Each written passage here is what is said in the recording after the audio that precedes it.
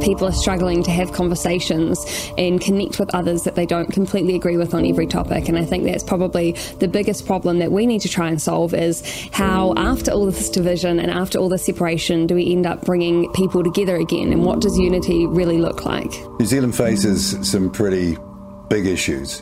First one is COVID and the aftermath. There's no getting away from that. Second is racial division. It's been ginned up and it's dangerous. Another issue that maybe people haven't got their head around yet is digital currency. What form does that take? Is it programmable? Will it be used to manipulate behaviour and patterns of behaviour? Those questions need to be asked and answered. How can you have fair, open, democratic government by people who are appointed? It's a ridiculous idea. And if that idea is taken to its zenith, then this country is in real trouble, because democracy, one person, one vote, where every vote is of equal value, has got to be the foundation of a modern New Zealand. What's true, what's not true, how our kids are to be educated. And, I have a great fear for the future. I think we know from history where this could end up. Jaspreet Boparai and Don Nicholson with Greenwashed on RCR, Reality Check Radio. Good morning, hello, and welcome to Greenwashed with me, Jaspreet, and my co-host, Don Nicholson. Thank you so much for joining us again this Monday morning. We'll be here from 10 to 1 p.m. and we'll have a few guests lined up today, 3 of them in fact. But a reminder, for now, our text number is 2057, and any email feedback may please be sent at inbox@realitycheck.radio. And now, Don, I think we should start, as usual, with our feedbacks that we've received. Why not? 7 days on, it's gone quickly again, as I said last week. And, got a good show lined up, I hope, with some real authentic people coming up. But we've had authentic people writing into us. So, good job for the people that are taking note and giving us some feedback. So this is from someone who had texted, Greenwashed team, ours, and I'm assuming our dream, was called the quarter acre dream. And where has that gone? Well, it's still possible, and it should be possible again. But yes, you do get the feeling that maybe the next generation does want to go up, not out. I don't know. The quarter acre Pavlova paradise, I think it was called, was the dream of my young adulthood. So yeah, let's hope people that want that can still get it. Simon Head has written and with some quite good analogies about how completely insignificant our contribution as a country to warming is. And I can't help but nod on. And thank you for your work, Simon. There's quite a few detailed calculations there, and it just makes it crystal clear. We are on a road to insanity here. Yeah, it's like a pinhead on a rugby paddock sort of stuff, sort of his analogy. That's New Zealand's contribution to warming, completely overstated the whole scenario, and good that people make these comparisons. I've had another one today that came through to me, was New Zealand emissions totally for a year are the same as China's. China puts out in 30 a day and a half. So all that's fine, but in the end, those of us that have studied this a long time know that this is all predicated on an agenda that's a bit like quicksand. Mm-hmm. There's some feedback for Dr. Jock Allison's show from Mark. Great show, team. Dr. Jock was awesome. If only more people would open their eyes and see what's happening. Why won't they? Thank you, Mark. And we thought Jock is great. He is, the way he puts things, no one else certainly can. And he's been on this, he's never veered away from the narrative about calling this nonsense out for what he is. And New Zealand farmers today, especially sheep farmers, as we went into detail in our interview, owe a debt to the man for his contributions. It's true. And he did, in terms of that sheep business, he did start the trend towards hybridization of sheep breeds that was quite standard.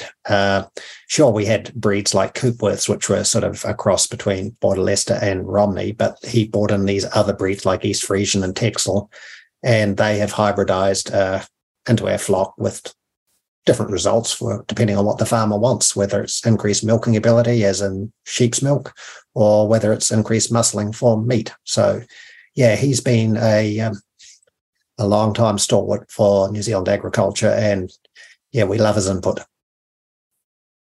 A levy is another name for tax. Thanks, Bruce. It is. We just seem to be, splitting hairs about what we are doing here, but it is ultimately all a tax, and it all goes into the government coffers and is spent on stuff we don't really need or care for. And yet, the essentials we need, teaching, hospitals, nurses, doctors, roads, they just go begging for funds. Yeah. And of course, in farming parlance, our levy is often paid to our industry good bodies, and sometimes they just don't spend it the way that a lot of farmers want it. And in fact, yeah, we've talked about it a lot. It appeared that they were almost doing the dirty work for the government on taxing animals for their emissions. Let's hope all that can be put to bed very soon and dismissed to the dustbin, consigned to the dustbin. Once and forevermore. Glenbrook Growing Electric seems like they've forgotten you can't make steel without coal, or have they? I thank you for that, and I'm glad someone else is seeing exactly what's happening here. So for listeners, Glenbrook is a steel mill, and the government is saying in this budget bonanza that certain sectors have had, in what is the country's largest ever initiative to reduce carbon emissions, the government is partnering with New Zealand Steel to install a clean electric arc furnace at the Glenbrook Steel Mill in South Auckland. The cost of the project? $300 million. How much are you and I and the rest of the country stomping up? $140 million. It is so easy to be generous with other people's money, isn't it? And they say it's going to reduce the emissions profile of New Zealand by 1%. So if you extrapolate that, multiply it out by 100, and you know the cost if you want to do all the game in town about reducing emissions. And of course, this question says, have they forgotten you can't make steel without coal? The way I read it, this is all about recycling steel. So it's not making it, it's recycling it. Slightly different, but I stand to be corrected on that. But regardless, I think New Zealand Steel is owned by BlueScope in Australia. I could be wrong on that too.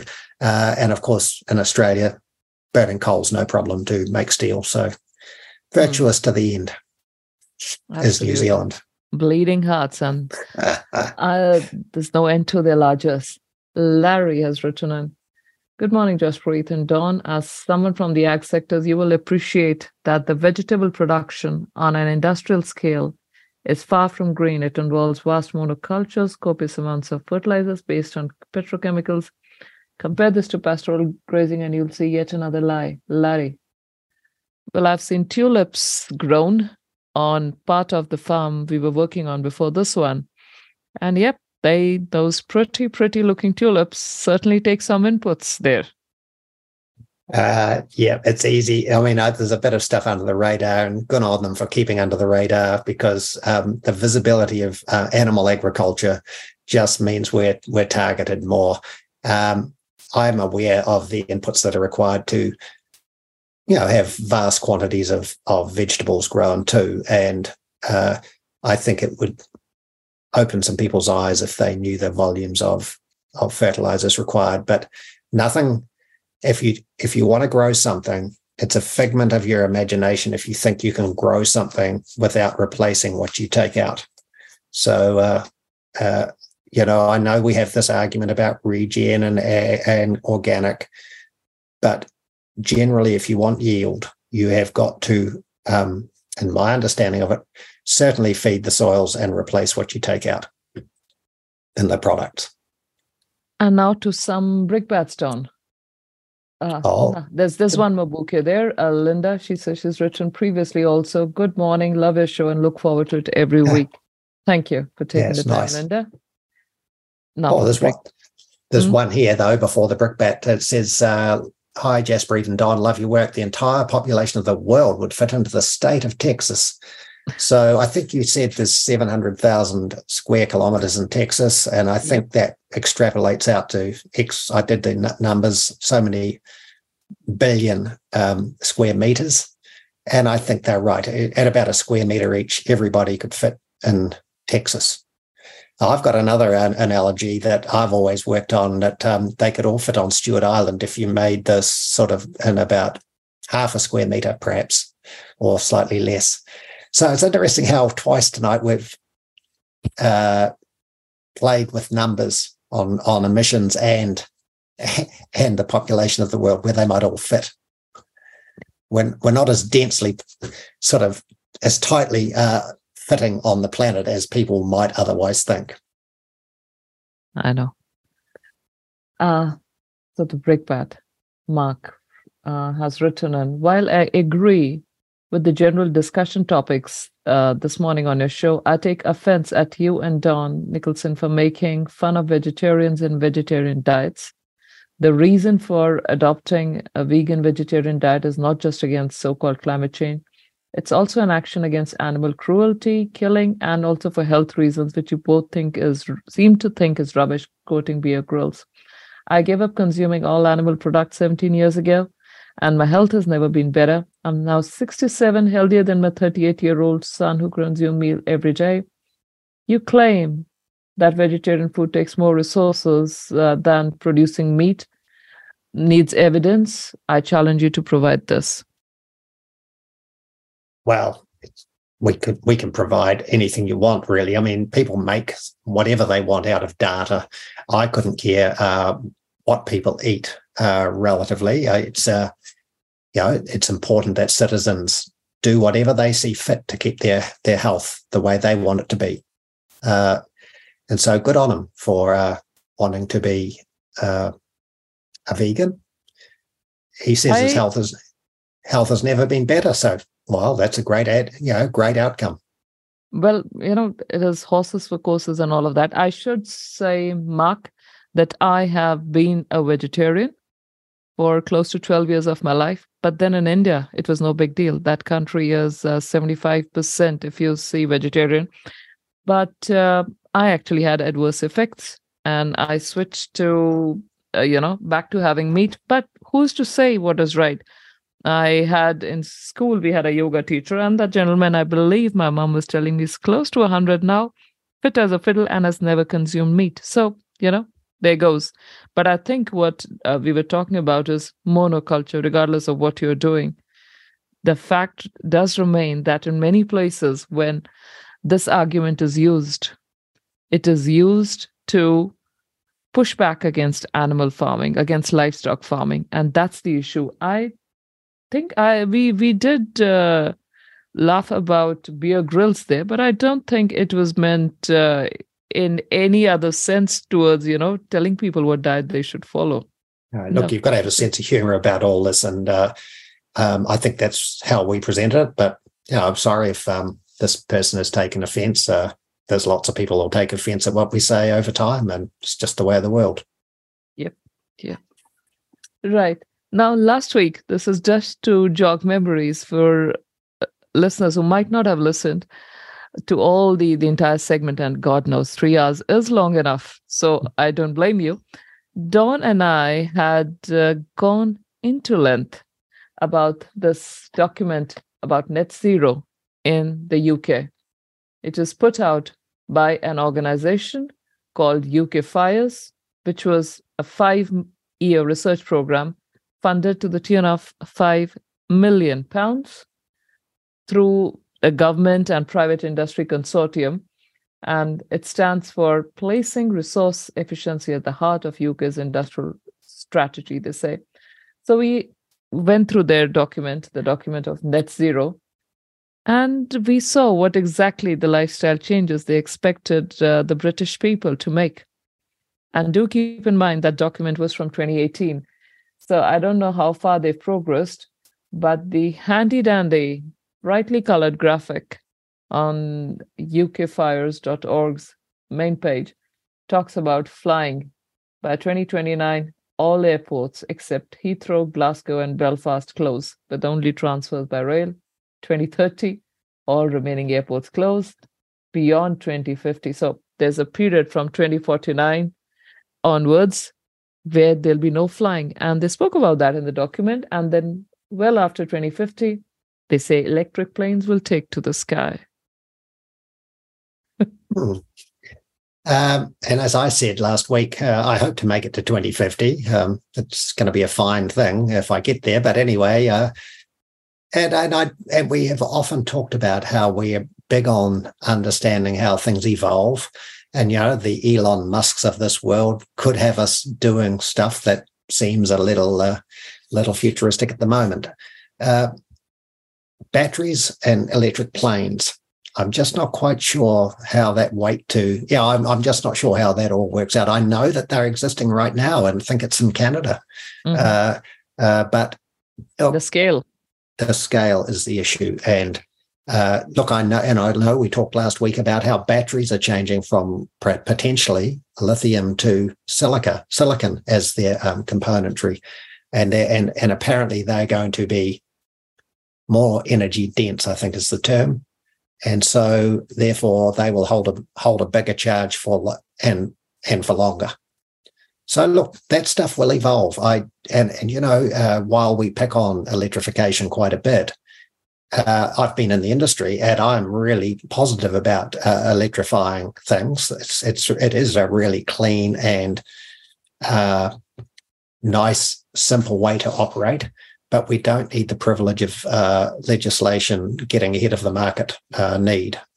And that's where I sit. We're actually playing and meddling in the marketplace, and it never ends well. It doesn't. That document, and I promise you, this is the last we'll speak of it today because we went into it in detail last week. It spoke about the fact that by 2029 in UK, beef and lamb's consumption will drop 50%. And between 2030 and 2059, beef and lamb will be phased out along with all imports of meat. I hope New Zealand knows that there's that market that's going. We don't count on British supermarkets stocking our lamb anymore, Don.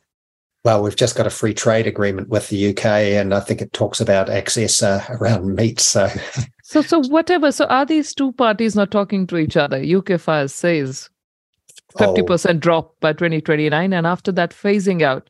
And we are talking of free trade agreements to push our meat there. Well, Jaspreet, as you've taught me, you have to go back to even 50 years ago to see the beginnings, and you could probably go back beyond that, as we've talked about with the Marxist agendas of Gramsci and co.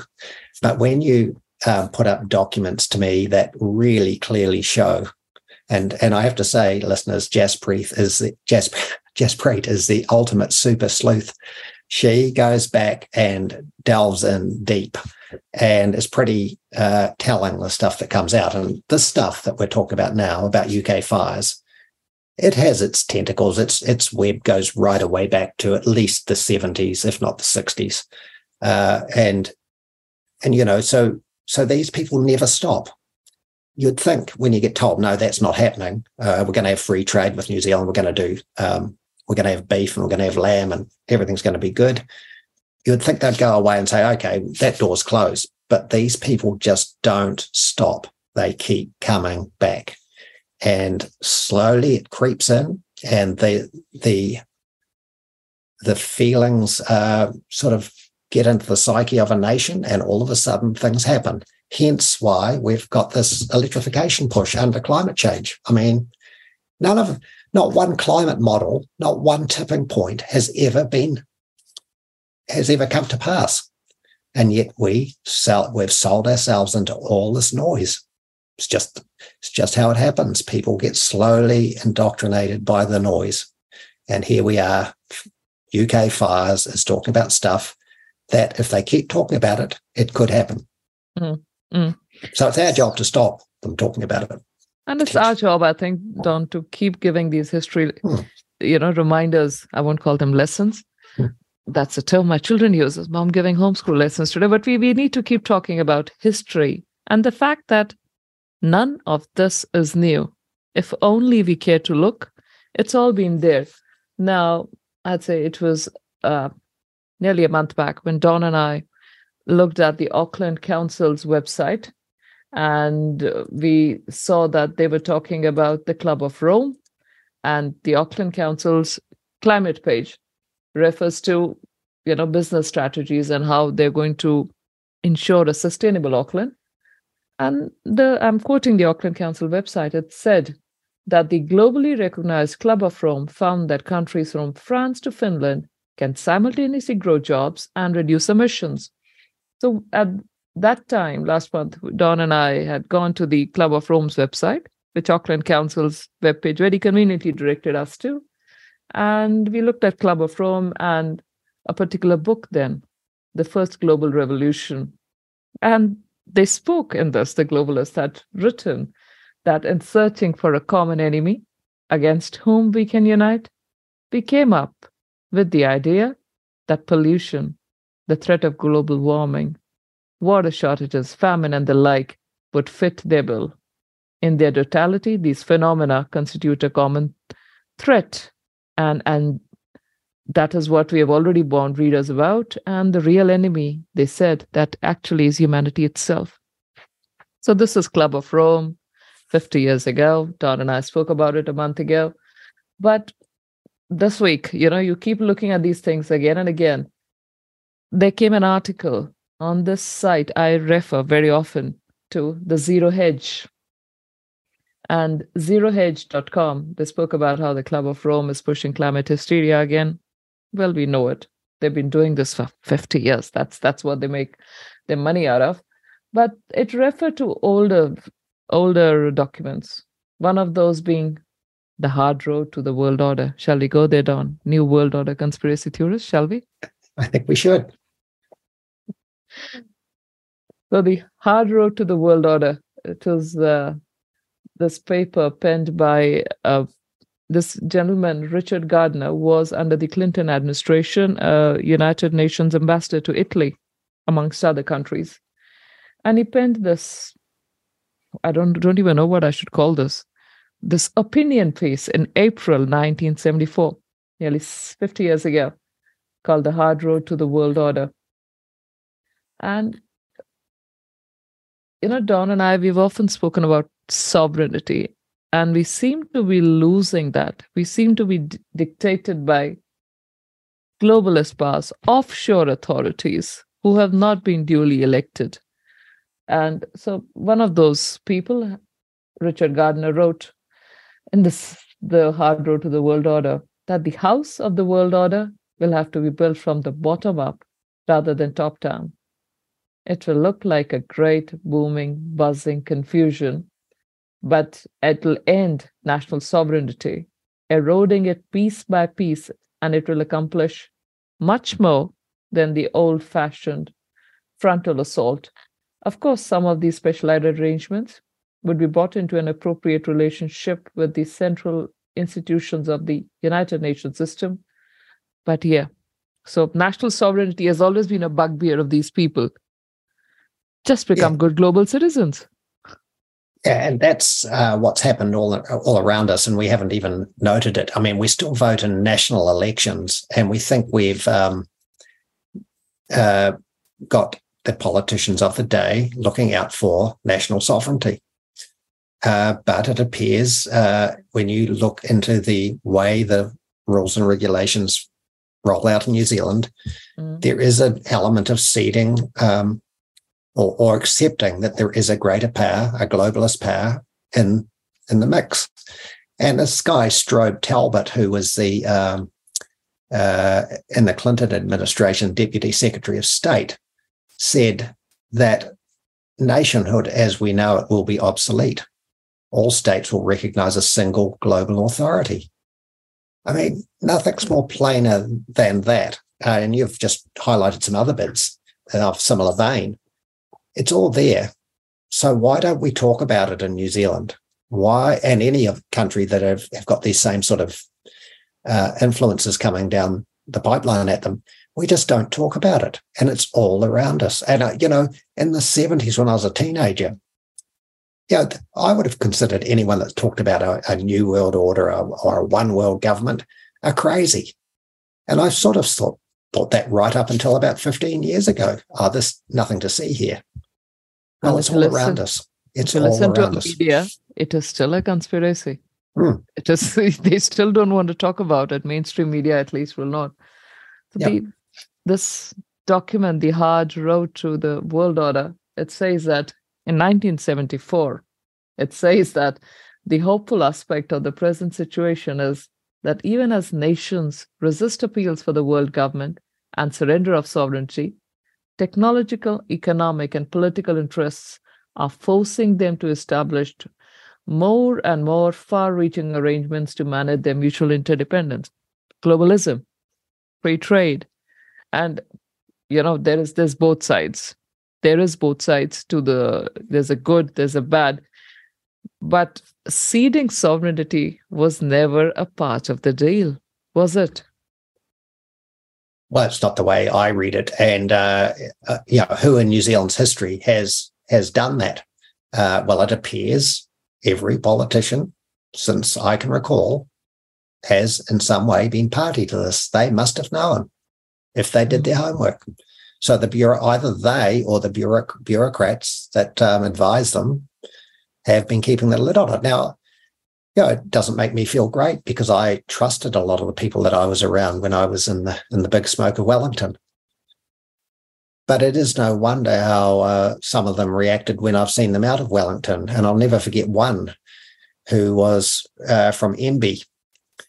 And in a function, he pointedly turned to me and said, and by the way, I do believe in man-made global warming, and looked away.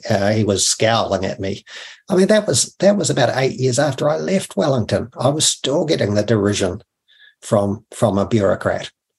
I mean, these people know what's going on, and it's all ingratiating them at your and my and our family's expense. And that's the problem. At the expense of our children's futures? Yes. At the expense of what their next generation, for you grandchildren, for me children at this stage, what their lives will be like. So I'll again go back to the document, The Hard Road to the World Order. And in case anyone wants a copy, please email me at inbox@realitycheck.radio. I know I had to go to a bit of pains and create some logins to get this from an international university library. I'll be very, very happy to email this to you. The fourth point, he says, Richard Gardner, the Clinton administration diplomat, the next few years, and he said this in 1974, would see a continued strengthening of the new global and regional agencies charged with protecting the world's environment, in italics, in addition to comprehensive monitoring of the Earth's air, water, soil, and effective pollutants on human health. We can look forward to new procedures to implement the principle of state responsibility for actions that have transnational consequences, probably some kind of international environmental impact statement. And at the same time, international agencies will be given broader powers to promulgate and revise standards limiting air and water pollution. Well, enter the IPCC, enter the United Nations, enter the World Economic Forum, enter the Paris Accord, and God knows what else. Well, there was the Kyoto Protocol. There was a whole lot of Montreal. A whole lot of things before that. And of course, and if you look in New Zealand, 1991, the RMA came into being. Took a long time to get into the national sort of, to merge into the national sort of platform. But when it did, the precautionary principle became very obvious. So it's all about can't do versus can do. And then, of course, we got the Kyoto Protocol and we understood how the IPCC was playing its game. And we'll talk about this perhaps in another show, how we've come to realize how corrupted the first one of the first reports were. And in fact, it was the authors, the drafting of one of those reports in 1995, a key element of it, Chapter 8, was altered after the scientists that had drafted it and presented it to the IPCC. It was altered in its final print without the knowledge of the authors. That shows you how deep this corruption really is and has been and is still going on when it comes to these reports. They're light with the truth, you might say. Very, very light with the truth. 1974, they're talking about the fact that the Law of the Sea Conference and beyond, there might be several years of very difficult negotiations, but there will eventually emerge a new international regime governing the world's oceans. They speak then of the fact that the world will move ahead and there will be a truly multilateral set of negotiations designed to limit conventional weapons. It seems inevitable that the United Nations and some regional bodies will be given new responsibilities for disarmament, including means of verification and enforcement. Well, you know more about this side of it than I do, Jaspreet. But it's all written here. Everything. I'll just end on one last one, which I agree with, actually. But it's like a prescription, isn't it? It's like a prescription from the doctor, isn't it? 10 points to the New World Order, edition 1974. And the sixth point they talk about, in 1974, we need to, a world conference has been scheduled to deal with the long neglected problem of assuring sufficient food supplies for rapidly growing population. Reserves of crop and arable land are dwindling, crop failures, disappointing harvests. There is mounting concern about world food security. No, don't think it happened. Nothing to see here. I mean, on all measures, I think the population of the world has expanded massively since then, of course. It's not hard to measure that. And there's still enough food and resources in the world. So, yeah, the precautionary principle was well and truly being talked about then. Yeah, completely. And funnily enough, when I was a kid, I feared that sort of stuff. The world was overpopulated. I remember the statistic was 2 children being born every second or something, and that was in the 60s. I remember that stat. I never in my brain at that time thought about people dying because you don't think of that when you're a kid. But I actually feared that the world just couldn't have all these people. And I lived in Invercargill, for goodness sake. So it's easy to see how the children of today have got eco-anxiety. They just shouldn't have, mind you, but it's our job to make sure that's lessened. But, you know, it's been around for years. If I had that sort of anxiety, I can't blame children of today having anxiety because certainly the information is a lot more available than it was in my era. But that's the thing that I picked up and sort of had in my head. Of course, there was Mururoa testing for atomic bomb type stuff. So that I had a school teacher that put the fear of the future in me that I was not going to come to school one day because I'd fry in my bed sort of thing. So, and so you understand how that anxiety was in his age group at the time. He probably was, I'm guessing, around 30 years of age. He was anxious. So all these things that make us anxious do have an effect. It's up to us who are a bit who research this stuff and think about it to hopefully allay the fears that are put out there. Yeah.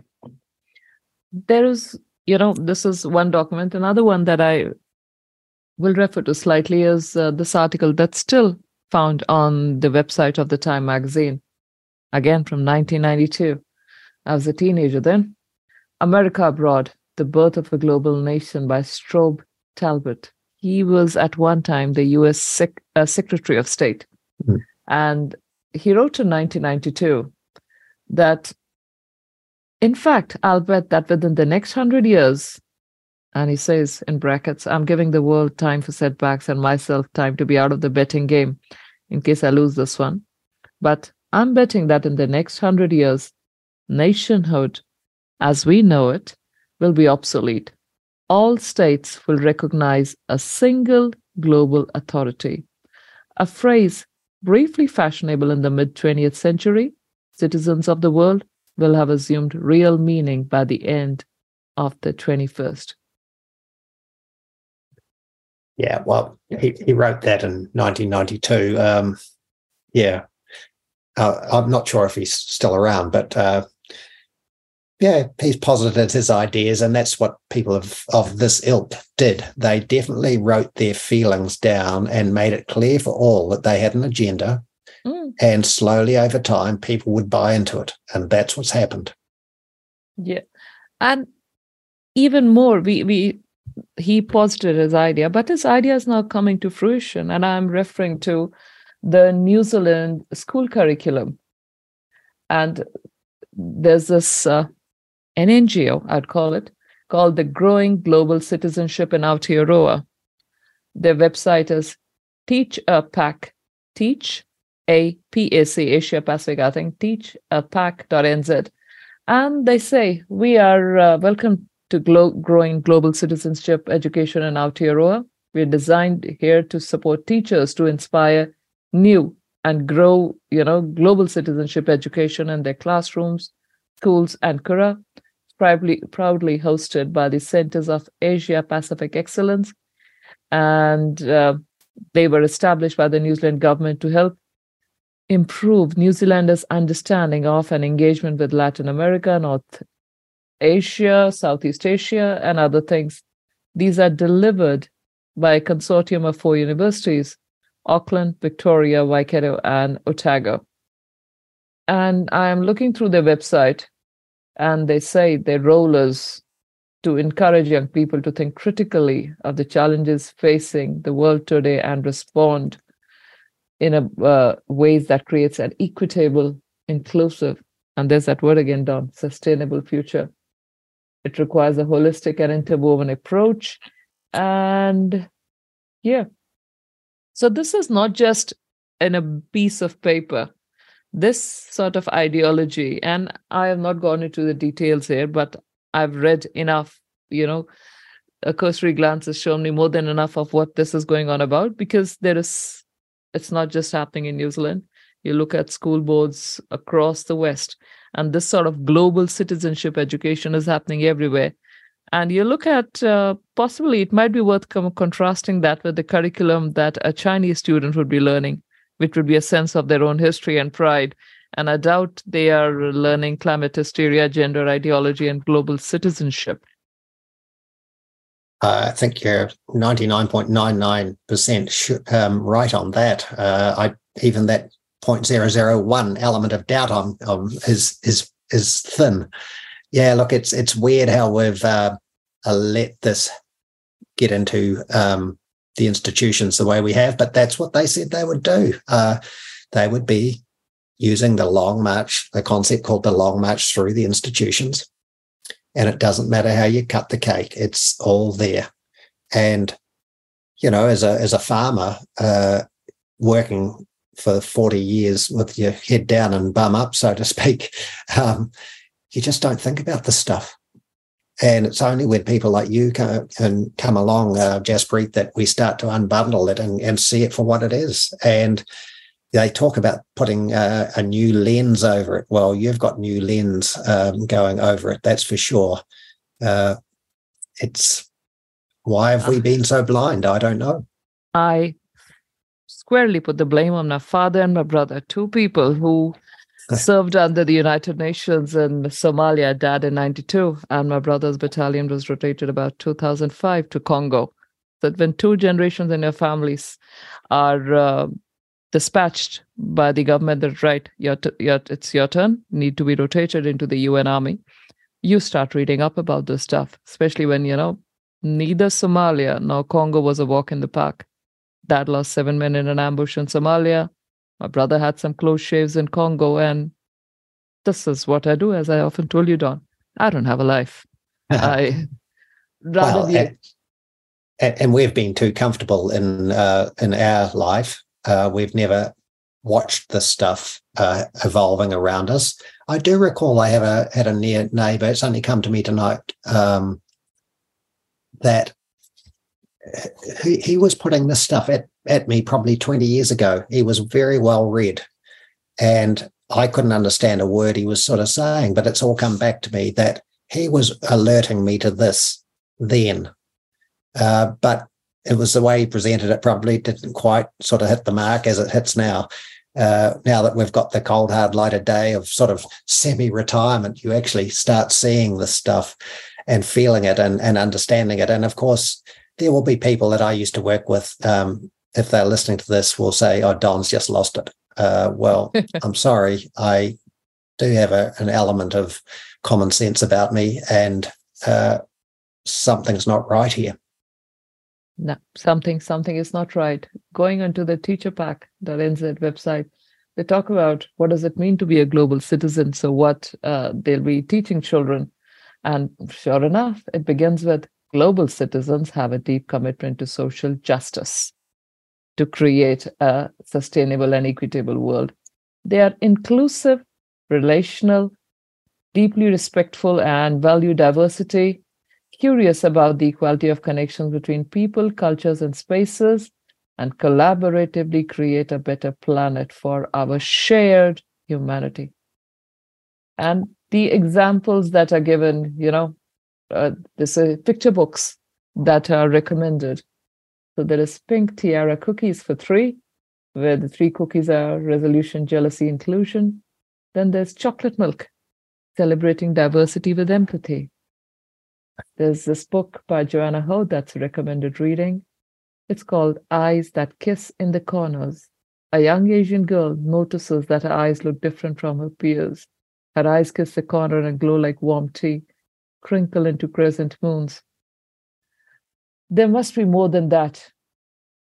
Another book, a reminder that we have the power to choose our own mindsets. I can see this, Dawn. It is, I think jaded eyes or call them cynical. I can see exactly what's going on in the recommended reading section here. It's influential stuff, isn't it? Very influential stuff. Very influential stuff. At the time when our school are struggling for teachers, at the time when the kids are skipping school, there is truancy, I believe, is now at rates not seen before this. The NCA level achievements that they have, even despite watered down standards, kids are not meeting what they should.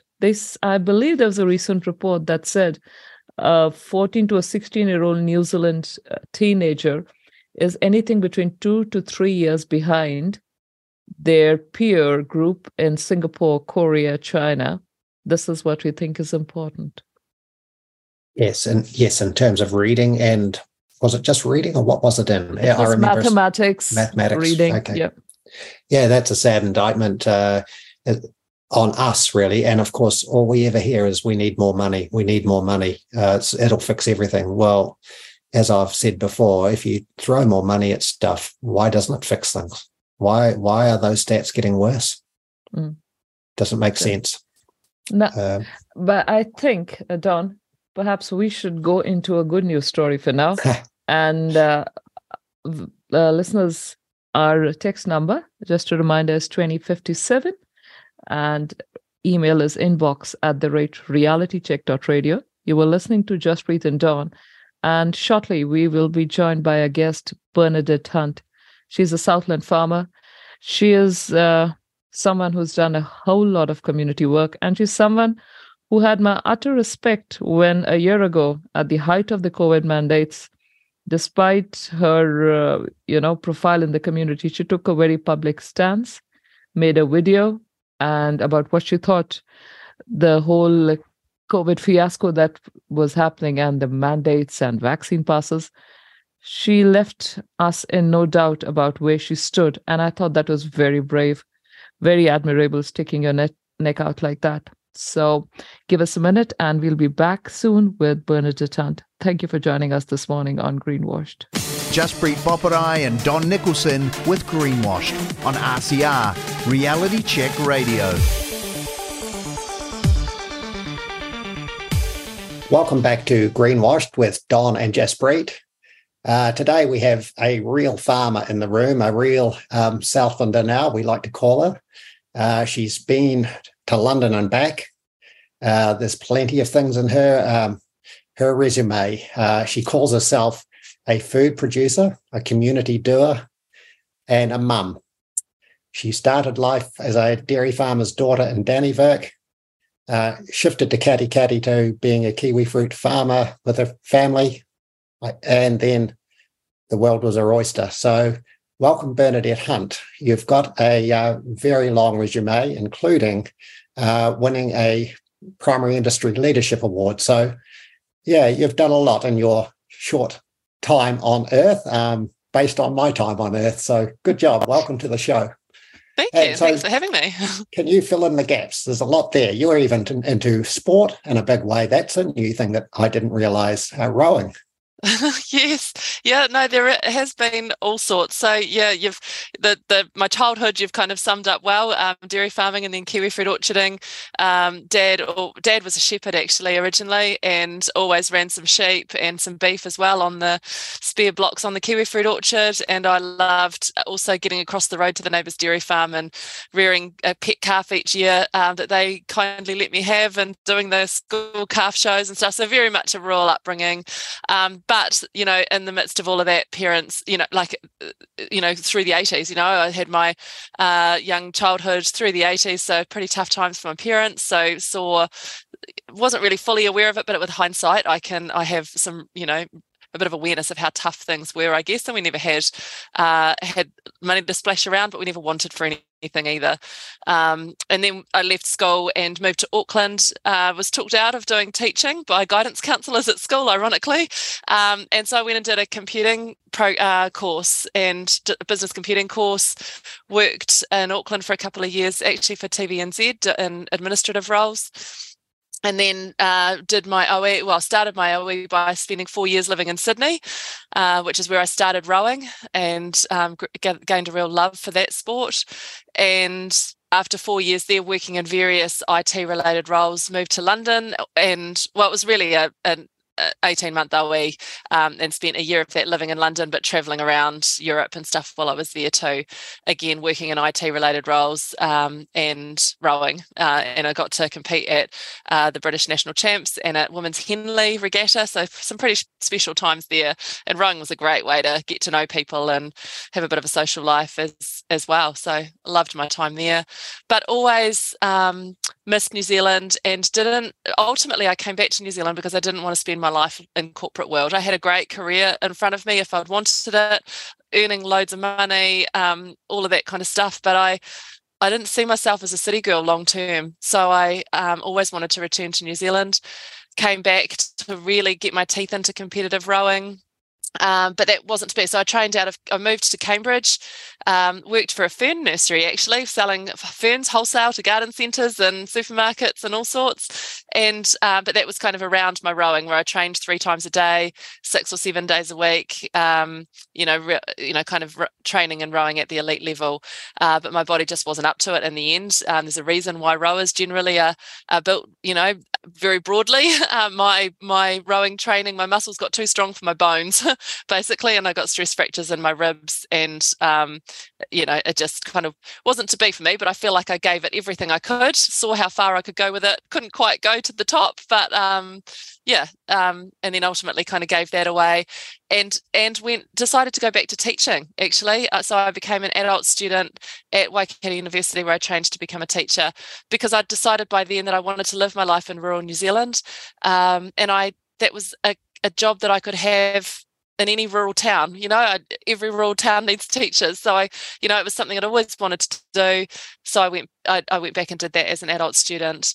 And during nearly at the end of the story-ish, during that time, met my now husband, and he's originally from England, but had come out here for farming. We decided that we wanted to go farming together, found a farm in Southland that we loved, and moved down here, and I started my teaching career down here, and we settled down here on the farm we're still on now, and that was about 17 years ago. Wow, and what a resume.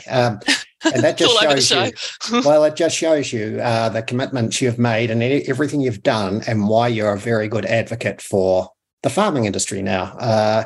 It was a bit of a quaint story I read too online that you and your husband sort of used to, when you were a teacher, you used to go out and sit on the tractor with him while he was chopping silage or something. I see that happening more and more these days where people come out in the evening and work with contractors. So good job. Now, you're farming, perhaps you would say northwest of Gore, is that right?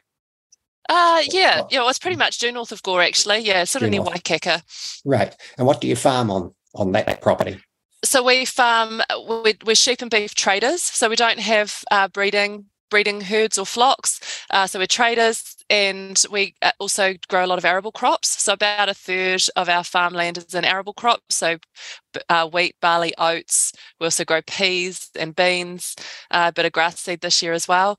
And we run a small ag contracting business as well. Oh, and there's a little bit of dairy grazing in the mix as well. So yeah, pretty versatile. And basically, we bought our farm. It's not a family inherited farm or anything like that. We bought it with a huge amount of debt just before the global recession, when banks were still throwing money at farmers. We would never have been able to buy it under the equity ratio we had at the time. So we had to create this business that brought in income at all times of the year. So we created this amazing machine that brought in income at all different times of the year, but it also means there's not a lot of downtime. But that's how we've kind of built our business, is sheer hard work, very diverse. We have our eggs in lots of baskets because we couldn't afford to have a failure in a year. We just weren't in a position where we could have carried that. So eggs in lots of different baskets, so that if one was down, chances are another was up, and we could always ride out the storms. Yeah, and so listeners, this is why we have Bernadette on. From the background to where she is today, we want someone to talk about the real issues that are happening inside the farm gate. Effectively, it's easy for us all to have a grizzle and a groan about stuff, but the hunts have come from, as she said, as Bernadette says, from a background of having no family money in the business. So they got into this business from ground zero. A lot of people would say that's impossible. Well, it isn't, and the hunts are living proof of that. So, Bernadette, what would you say is the hardest part about surviving in the farming systems that we operate and governance of today? What is the big issues? I mean, if you're giving a State of the Nation speech today, what would it sound like?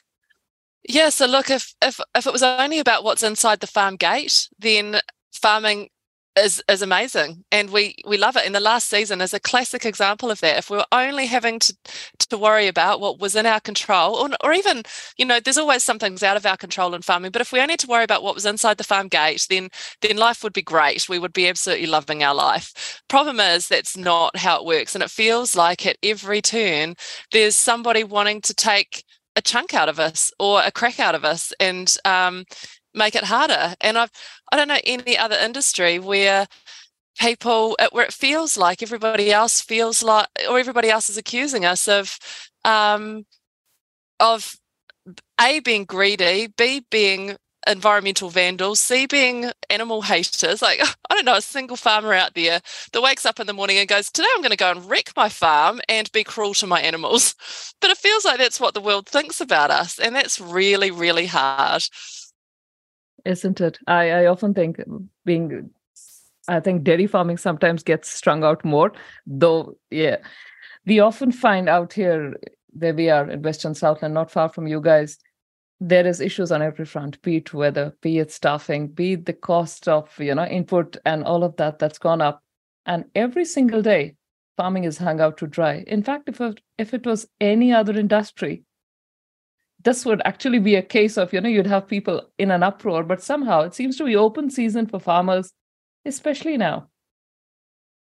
Yeah, and I think there's a perception out there that farmers are loaded, and so there's a bit of a tall poppy thing goes on. I think that's some of it, and people just don't understand that everything we have is put into our farm. I mean, when we bought our farm, every last dollar went into buying it, with massive amounts of debt, to the point where my husband had quite a nice car, which we sold to buy an old dunga car so that we could buy a trailer that we could cart calves with, so that we could rear calves. And that was part of our income strategy for the season.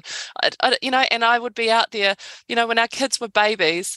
I remember putting my youngest one in a backpack and going out to feed 350 calves in a morning. And we're not dairy farmers, so we did calf rearing as a way to try and get ahead. And my daughter would have her sleeps sitting, like, I'd take the backpack off my back once she was asleep, and I'd sit it on the ground, and she would be asleep in the calf pen next to me while I fed calves. It was hard work. I was always exhausted. But that's the life we chose. I wouldn't change it for anything. And now the kids are older, and showing calves at competitions, and my youngest daughter got home from school just before, and she was straight out to play with the pet goats and the pet calves in the paddock in front of the house. It's the life we wanted. And it's still the life we want. But yeah, in terms of state of the nation, look, life inside the farm gate as a farmer is fabulous. It's just hard to take sometimes, A, the negativity that's thrown us, and B, this expectation that we can just shell out money for a farm plan or a resource consent or the latest box ticking exercise, and it's no big deal. People just seem to go, oh yeah, that's only going to cost $2,000 for a farmer, and that's only going to cost $5,000, and they'll be right. Would you trip over $2,000 in the street and walk past it? We work hard for it, just like everyone else does, and that's the challenge at the moment. The national pastime is how to farm the farmer. And there's plenty doing it, and they take these increments unearned, as a colleague used to say. In fact, a former president of Fed Farmers South, and a couple before me, he gave me that term, unearned increments, and I used to think, oh, that sounds a bit grubby. But anyway, using the word increment. But when I realised what he meant, it was there then, it's there today. It's just, it appears, and I think you're endorsing this, Bernadette, that it's out of balance. The redistribution through the regulatory machine into the hands of administrators and busybodies has just got out of balance. We know there's some of them are going to always be there, but you'll find it's intriguing, isn't it? I think same problems, different day. It's just these seem to be on steroids at the moment. So you have had an advocacy role around your community as well, including Fed Farmers, but there's some other roles you've had, like the Kids Hub project and the fundraising for that. It sounds like you put, with some others perhaps, I didn't read the entire document, a lot of effort into fundraising, and you raised a lot of money for that concept. Tell us about that. Yeah, so when my eldest daughter was born, I did, as many people do, antenatal classes through the local parent centre. My husband and I attended those. And once she was born, I remained being a member of the parent centre and would attend music sessions with my little baby and that kind of stuff. And they run a whole lot of parent education stuff. And I got really involved in that organisation. I liked what it stood for, which fundamentally was about. Originally, Parent Centre was formed on giving women the right to have a say in aspects of their pregnancy and childbirth. It was where the midwifery kind of system was almost found, not quite founded in New Zealand, but the ability for women to choose that, if they want to give birth at home, or if they want to give birth in a hospital, or if they want to have an epidural or not, those kinds of things, and that's what it was founded on. And I really liked those values, and it had evolved into education of parents. So I got heavily involved in that organisation. To cut a long story short, a few years later, I was president, and I was friends with the president of the local play centre the local toy library as well, and she was friends with the president of the local play centre. All three organisations were looking for a home, and all three organisations effectively served different needs to the same group of people, parents of young children, but we all needed a home. So we set about going, well, actually, it would make a lot of sense for us all to be housed in the same building, save some overheads, save some fundraising, all of that kind of stuff. So we looked around, and there was no suitable location. So we spoke to the local council, and we were like, well, is there a building that exists that we could use? And there wasn't. So we were like, oh, well, how hard can it be? Should we look about building one? Would the council give us, lend us some land or lease us some land to build on? So that's where it all began. And the project grew, and so we decided to build a building that would house all three of us. And then from there, it became apparent that we were missing an opportunity if all we did was house those three organisations. There was a lot of other facilities and services being provided to those same people, that if we could house all of that in one space, what an amazing community asset. So that sounded quite good. So we kind of got on with that. And then the next thing became, how do you get people in the door that aren't already attracted to those organisations? Because those organisations attract kind of, or traditionally attracted white middle class, I guess. And there was a whole bunch of people that arguably needed the services more, that struggled to take that step through the door. So that was where the idea of the adjacent playground came in, that if people want to come to this great playground, then they see what's going on in the kids hub, their kids might go, oh, can we go play in there too? And they get a foot in the door and see that it's not such a scary place. So yeah, eventually that's what we built. And I can't remember the total. Off the top of my head, I think it was I can't remember. I think it was a $1.7 million project in total, which we opened the doors of the kids hub itself, which was I think was about $1.4 million in 18 months, and then set about fundraising for the rest of the playground in the period of time after that. And it was basically the three of us drove the project, and then we had a committee as well, ran massive fundraisers every single month for about 18 months. It was a huge effort, but an incredibly rewarding thing to be involved in. Yeah, well, and listening to you, you can see why you are considered a community leader. And this show, we actually talk about a lot about how community is what's going to drive, hopefully, a process away from decentralized thinking. So it's decentralized thinking. So away from centralization. Sorry, I always get that the wrong way. So what's your next project? Have you got anything on the agenda right now? You're obviously getting built into ready for winter with the farming, but yeah, it's an interesting question actually. To be perfectly honest, so I was obviously heavily involved in that Kids Hub project and been heavily involved in Feds. I felt like we were very much on the outer during COVID, and to be honest, I felt fairly slapped in the face by the community. I think our stand with COVID vaccines was fairly well known. I was reasonably outspoken about it. It was nothing to do with my stand was nothing to do with whether people should or shouldn't take the vaccine. It didn't even ever pass comment on what I thought about the vaccine, but I was very against the mandates, and I spoke out very strongly about that. I know several people who were absolutely shafted as a result of those mandates, who had very valid reasons for not taking the vaccine, and that should be their own personal choice. But anyway, by standing up, and I also felt very strongly about farming groups, including Federated Farmers, pushing their members so hard to comply, because I didn't feel that was any of Federated Farmers' business, or Beef and Lambs, or Dairy NZ's, or any of the other myriad of people that decided to get involved in medical advice over that period of time. I just thought it was nuts. And I saw people disappearing into back corners of their workshops rather than participating in the community, when actually that was when they most needed to feel a sense of community. But people were just getting sidelined, and I was watching mental health issues arise because of it. It was heartbreaking. So I spoke out really strongly against that, and as a result, I felt really marginalised by the community that I'd worked so hard to be a part of. And it's interesting now, I don't feel like anybody's marginalising me now. I think a lot of people maybe have seen that the way that was handled was wrong, and with the benefit of hindsight, they've kind of seen that. But I don't know, I can't forget so easily. And it's making me hesitant about how involved I get in the community. And to be perfectly honest, it's only in the last 2 or 3 months that I've really feel like I could walk around town with my head up. I really got into the habit of being extremely busy, going to town with my head down, too busy to talk to people. Wasn't really too busy, I just didn't really feel like I wanted to.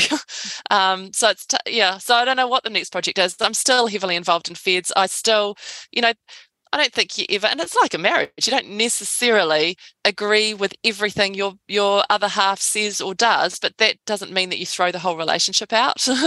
I fundamentally agree with what Federated Farmers does, and the role they play and the part that I can play in that. So I'm still heavily involved in that. I've just taken on my own little side business, I guess, of supporting people. I undertook a personal health journey last year, lost 25 kilos, got myself healthy, feel like a whole new person, feel absolutely transformed as a result of it. And so now I'm helping other people to achieve the same thing, and I'm loving doing that. So I guess it's not the massive big community project, but still helping people. That's a real core thing for me. And more involved in my kids' stuff as well. I'm president of the local gymnastics club that my daughter's involved in. My other daughter's down at boarding school in Invercargill, so that's a lot of road time, and heavily involved in our own farming business. It doesn't all leave much room for too much else just at the moment, but who knows? Thank you. Well, and I was listening to you. You're saying things that got back to normal, Bernadette, as you know, where you saw those walls come up during COVID. You feel things are back to normal now? No, I don't know what normal is anymore. No, there's a new normal. I think there's a new normal. I think there's a lot of people got very deeply hurt, and a lot will never be the same as it was. I think actually more and more people's eyes are opened all the time about that was just one thing. There's been so many things going on, and there still is. And I'm seeing a lot more people be a lot more aware of how led we were and still are in many ways. So I don't think we'll ever go back to the old normal. I think all of us are a lot wiser than we were in one way or another. But I don't feel marginalised like I did then by any stretch. I think that's past. But to be perfectly honest, I think there's a lot of us that were in my position that it's really hard to forget and move on. I know. We've been there at this point. We had to leave I was on one local volunteer organization. I left at the beginning. We are out here at quite a distance from town. You had to leave play centers and all. And again, it is not personal. One doesn't blame anyone, but due to my stance against the vaccine, there were certainly ramifications for not just me, but my kids. And that certainly went deep. But I can't help but ask now, you were talking about paperwork in the beginning, and you said about a whole lot of compliance and tick box exercises. There's one that really gets my goat, that accredited employer visa. Suddenly, out here in New Zealand, after doing everything, and we have labor, a couple of units who are on work visas, you suddenly have this new hoop to jump through. You need to become an accredited employer. You need to tick box and exercise, pay nearly $1,000, and suddenly comply with the Modern Slavery Act. That I don't know where they dreamed this stuff up. Honestly, I don't know where they dreamed this stuff up. Then there's a winter grazing consents and whatnot. There just seem to be no end to this.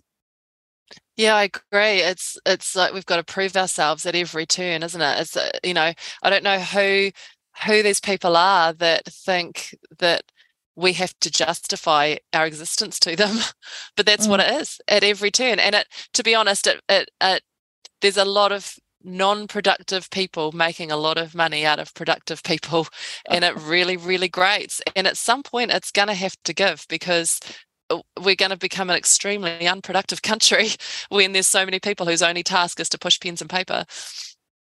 Completely. Yeah, that's right, Jess. Sorry to interrupt, Jaspreet. When the term social license to operate was first put in front of me, probably in the first decade, I knew we had problems. And that term is used more and more and more. And that's why I think it's, the influence of those words has come through everything you're doing inside your farm gate now. And it's a concern. So, and just going back a step, the discrimination you felt, Bernadette, it's great that you can talk about it. It's great that you can talk about a sort of healing. But isn't it interesting? All three of us have had experiences in this sphere. No one says sorry. No one says they got it wrong. And in fact, you're right. People are now more distant with us than they used to be. And we're all very friendly people. So it's an odd phenomenon that we're all facing. We were too trusting, and now there's an element of distrust in all of us, I think. So, look, being candid about it like you have been is, it's great for us to all talk about it. And be upfront about it, because it has affected us all. Yeah, that's agree, right. And Jeffrey?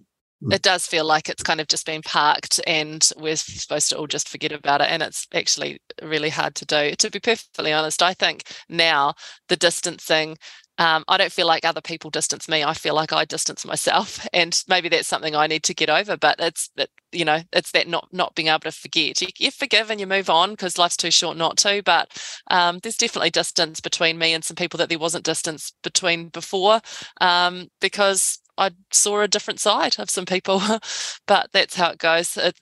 We live and learn, don't we? And people evolve and things move on. I know I can hand on my heart say I was not a cynical person, and I absolutely, and I mean absolutely detest confrontations, and yet that's what it came to. If I speak to some, family friends who overseas haven't met me for a few years, they often don't believe what happened. What happened to that person who tried to blend into the background. But I think there came a point where many of us found ourselves in that corner, like, right, what do we do here? Yeah, not a comfortable place. Yeah, exactly. If I can go back to what you said about social license, Don, I'd love to. Because what I think is really interesting is the whole social license conversation is brought about by people that have a loud voice, media, government people, that kind of stuff. But when you actually go to the people who purchase the product, I don't think they care half as much about the stuff that they're supposed to, that we're told they care about. And a classic example is, carbon-free products. And all of that kind of stuff. My husband's from England, and he talks at length about, what he's seen, where people walk into a supermarket and you hear about these surveys where people are asked, when they're walking into a supermarket, what are the things that make them buy certain products over another? And they'll say one thing, and then when they come out of the supermarket within their trolley, says a completely different thing. And he said, you see it all the time around the supermarkets in Britain as well, where, they might go and pick the high value product that's got the nice label on it that lists all these different values that it has, and then you get to the other end of the aisle and there's the £2 frozen chook and all of these beautiful high value products are chucked in the freezer and replaced with frozen chickens for £2 or whatever it is. That amount's probably not correct, which is really interesting. So the consumer at the end of the day is driven by money, and more so, we're in a cost of living crisis, not just in New Zealand but all over the world. Do you really think people are going to pay over the odds for what says on a label? They actually don't care. They just want to feed their family. So I just think, the stuff we're being driven to do in the name of what the consumer wants is an absolute load of rubbish. Well, it's interesting where I think about 18 years after, Dr. John Knight from Otago University developed presented a paper on, and I think it was called Trust and Country Image. And he came up with to short form it, very much like you're saying, Bernadette, people say they want the best of the best and were prepared to pay for it, but actually they weren't. They buy on price all the time when given the option because, when you've got mum, dad and the kids, you just do have to look for value, and not everyone is at that top end of town, not worrying about where their next dollar comes from. So, I think 100% right. We say as New Zealand exporters that we're pitching our products to the 14 million elite consumers of the world. Well, good luck with that. Why are we still at the edge of, breaking even in some farms this year? Why are we looking at a zero balance? Something's not right. But anyway, we still do it because, as you said earlier, that's what we love. Absolutely. I had a really interesting, you might call it debate discussion with somebody last night about He Wakariki Noa and about the principles around that. And I was sticking to my guns on that about, they were saying, well, what's the big deal about, shouldn't everybody have to know their number? And I was questioning, what value does that add? If I know that we're doing everything we can on farm to produce things as efficiently as we can, which we need to do anyway to be profitable, and we're trying to avoid waste as much as we can, how does knowing a number make any difference to anything at all. It doesn't. It's just more paperwork. And then you take that a step further and go, okay, well, if and they said, well, that's so that you can justify whether or not you might need to be taxed down the track. And I said, well, that's why we need some bottom lines around what we are and aren't willing to accept, because we know that in New Zealand we produce food. This is assuming you accept that there's a global warming problem. So just make that assumption. Not everybody accepts that, and I get that, and I'm not even saying whether or not I do, but assuming you accept that there's a global warming problem, if there is, it's a worldwide problem. It's not a problem that New Zealand can fix on its own. But if we produce product at lower emissions than anybody else, then reducing our production is only going to allow production to increase somewhere else, therefore making the global warming problem worse. So anything we do in New Zealand to reduce our production in the name of global warming is nothing but virtue signalling, and because it's going to actually make the problem worse. And how is that responsible? So, these debates are going on constantly about, are we ticking boxes in the name of what consumers supposedly want, or are we being genuine about the claims we're making? I read your article last year, Bernadette. I think it was titled Sleepwalking into Food Shortages. And it's almost like no one here seems to acknowledge the fact that just see what happened in Sri Lanka last year. That did go down really well. But we seem to think that what are we, 0.17%? I know it's less than 0.25% of the world's emissions. They're going to make some sort of a massive difference. And it's the same line I hear everywhere, regardless of where I am. Be it at council, be it at generally, chatting with somebody, we need to do something, or rather, we need to be seen to be doing something. How did we even get here? I don't know. The biggest contribution we could make to reducing global emissions would be to produce more and have somebody else produce less. Oh, well, and in fact, Bernadette, unsubsidized production is the international gold standard. That's our emissions trading scheme. That's our efficiency trading scheme. Unsubsidized production. What the heck has happened to this country? They don't revere the fact that we're the cleanest, most untainted by regulatory powers in terms of production subsidies or environmental grants, and they still want to screw over to the next level. So I'm heartened to hear young leaders like you standing up tall for this sort of stuff, because, it's been 20 years building to a crescendo, and we thought we had it beaten in 2003. We thought we had it beaten in 2008, 2011. And it's just, strangely enough, the can's just been kicked down the road, and we are getting to the pointy end now, because no one has been told the true cost of the net zero concept. But last night,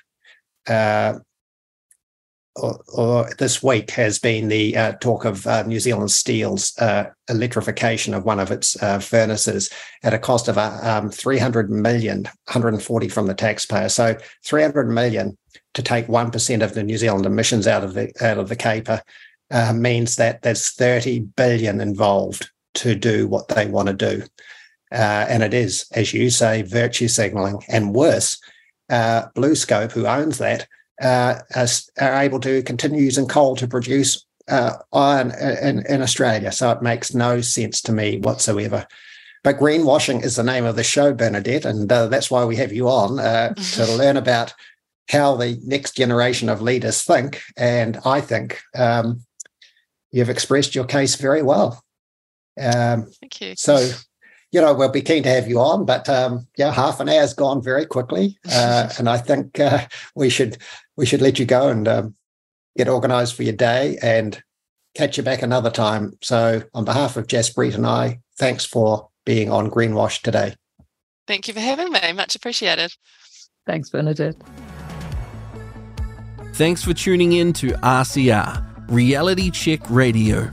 If you like what you're listening to, or even if you don't agree with what you're listening to, then get in touch with us now. You can text us with your message to 2057, that's 2057. Or if you'd rather email us, you can at inbox@realitycheck.radio. We would love to hear from you, so get in touch with us now. Welcome back to Greenwashed with Jaspreet and Don, and I hope you've enjoyed the interview we did with Bernadette Hunt. She really does put it all out there, and she leaves she leaves no stone unturned in her life and her thoughts. And, she talks about food security and farming and the threats to farming and what she and her husband have been through in recent years. And it's great to talk to self-made people doing it for themselves and also the work that they do in their community. But she talked about the threat of pine trees taking out food-producing land. And Jaspreet, I know this is something that you're very hot on. You've done a lot of research, so let's break into a bit of that for a minute or two. Yeah. Now, Bernadette had penned a great article that I mentioned in the interview about sleepwalking into a food crisis last year. I somehow can't say I'm sleepwalking. I'm seeing it around me, Don. The wall of pine, the dark green, is coming rather thick and fast out where we are, especially Western Southland. I know Central North Island has seen a whole lot of increase in forestry, but I can speak in more detail about what's happening in Western Southland. And for anyone who's not aware, pine forestry, the pine monoculture that's happening, which they call carbon farming, is really, shot up ever since in 2017. We bought this special forestry test. So this is, and because most of the people who are coming and buying pine forestry, or rather converting prime pastoral land into pines, are overseas investors. And they were aided by the special forestry test, which said that, you no longer need to prove an economic benefit to New Zealand. As long as you respect and maintain the existing, access conditions and so on and so forth, the land is yours for the taking. Come and plunder. And yeah, that's a strong word, but I am seeing this around me. And I should qualify here, because otherwise Dawn will do it for me. I have no problem with the right tree in the right place. Marginal country, hill country, steep sides, or, something that you cannot access has to be top dressed aerially. What we are talking about here, the land that's going into pines, is not that. Parts of it might be, but the vast majority is not marginal land. So I go to the LINZ website, Land Information New Zealand, or if you just Google for OIO office decisions, there comes a whole list of who's buying properties or different businesses in New Zealand. And I just looked for forestry ones. 99% of the conversions that have happened in New Zealand have happened using the special forestry test program. So, which is what makes me think that this was bought in especially to aid and abet overseas entities buying prime pastoral land here. One particular one that caught my attention is Ingka, INGKA. Ingka, this is the entity that's been buying, and so far, as per my count, they have bought over a dozen in the last 2 years. I'm looking just between 2021 August till March this year. And 3 of those are around Tuatapere. For many people, Ingka might not be a familiar name, but IKEA ring a bell? Sustainable Nordic, Scandinavian, minimalist furniture? Well, this is their holding company, Ingka. And if they are about to establish in New Zealand a warehouse, IKEA, I know they're in Australia and Brisbane anyway, but, there's 18,000 hectares. And, you talk about 2017 and the special forestry test.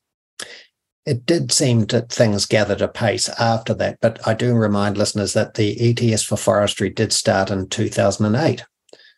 I was against it then because to me it was unnecessary. I mean, I know it's all around climate change again, the same old topic we talk about, but I have a view that it was never hard to plant a tree of your own volition for forestry.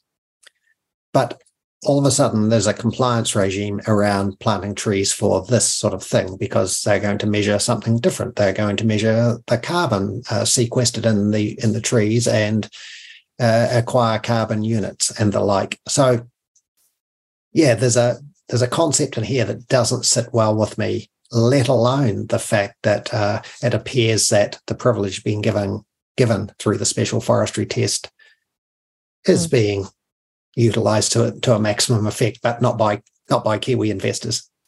No, not by Kiwis. And you know, we're not against foreign investment. Surely, if they do abide by New Zealand rules, institutions, pay tax, all the rest of it, that makes sense. But this is a desire to have companies get legislative privilege and create these carbon forestries that actually do nothing for a local community, nothing at all. And southern South Ndu was eucalyptus trees put in about 30 years ago. And I remember how up in arms the farmers of that area were, the ones that wanted to stick around and stay for the duration of their careers. And, you know, I take my hat off to them that they did survive and stay there, but it decimated their schools and their local halls and their local community. And so that's what we're going to see here. Without doubt, that's what we're going to see here. So I open ingka.com, inca.com, and Inca says, we bring IKEA into people's lives. Driven by the IKEA vision to create a better life for many people, Inca Groups brings IKEA brand into millions of homes. We are united by our culture, values, entrepreneurial spirit. Well, Don just said, when you're being given privilege, it is not entrepreneurial. You've not done this on your own steam. And as we grow, we make it even better for many people to do more on the sustainability front. Looking at their website, just the first homepage of Inca, Inca Group steps up to face the LGBTQ and inclusion grab. Inca invests 49% in 3 offshore farms in Finland. Inca rolls out big investment plans in Spain. Inca is thinking of moving to non-dairy coffees and teas in there, and they serve quite a few. So I believe that their stores have, a bit of an eating area there. And they do. I've been to a couple of them in the United States and in Australia, and I have to say their food is terrible. But a different thing. They're really not there to sell food. They're there to sell furniture and homeware. So, and I was taken by their concepts, but now they're into all this virtuous behaviour. It just concerns me. Mm-hmm. And we've given them the right to be virtuous. And as everyone knows, my beliefs are that it's completely unfounded, this need to be so virtuous. It's right. And I wrote this to someone this morning. You know, all this climate change stuff that we get. If I say this to a question I got, if it wasn't couched in terms of climate change or sustainability, then in days gone by, what we're talking about would be just deemed business as usual. You'd want to be doing the most efficient business model you could have. You'd want the science around it to be utilized to the right levels. You'd want financing to be right. You would want transportation for your goods and services. But all these concepts that we're facing today just seem to be founded on some sort of selfish justification. And it comes at a much greater cost to consumers than a normal business would pass on. And so I concluded this message this morning by saying the self-interest swamp is full of comfortable and selfish alligators. And I know I say that in jest, but it is weird that we've allowed ourselves to go down this pathway at great cost and at great expansion of the administration around it all. We are feeding the Wellington machine, as we talk about all the time, let alone the speculators. that are adding nothing to those local communities. Absolutely nothing taking away from those local communities. Stuff brings up an article about IKEA just on the 13th of May. So not long ago, traditional flat white off the menu, IKEA reportedly considering ditching dairy.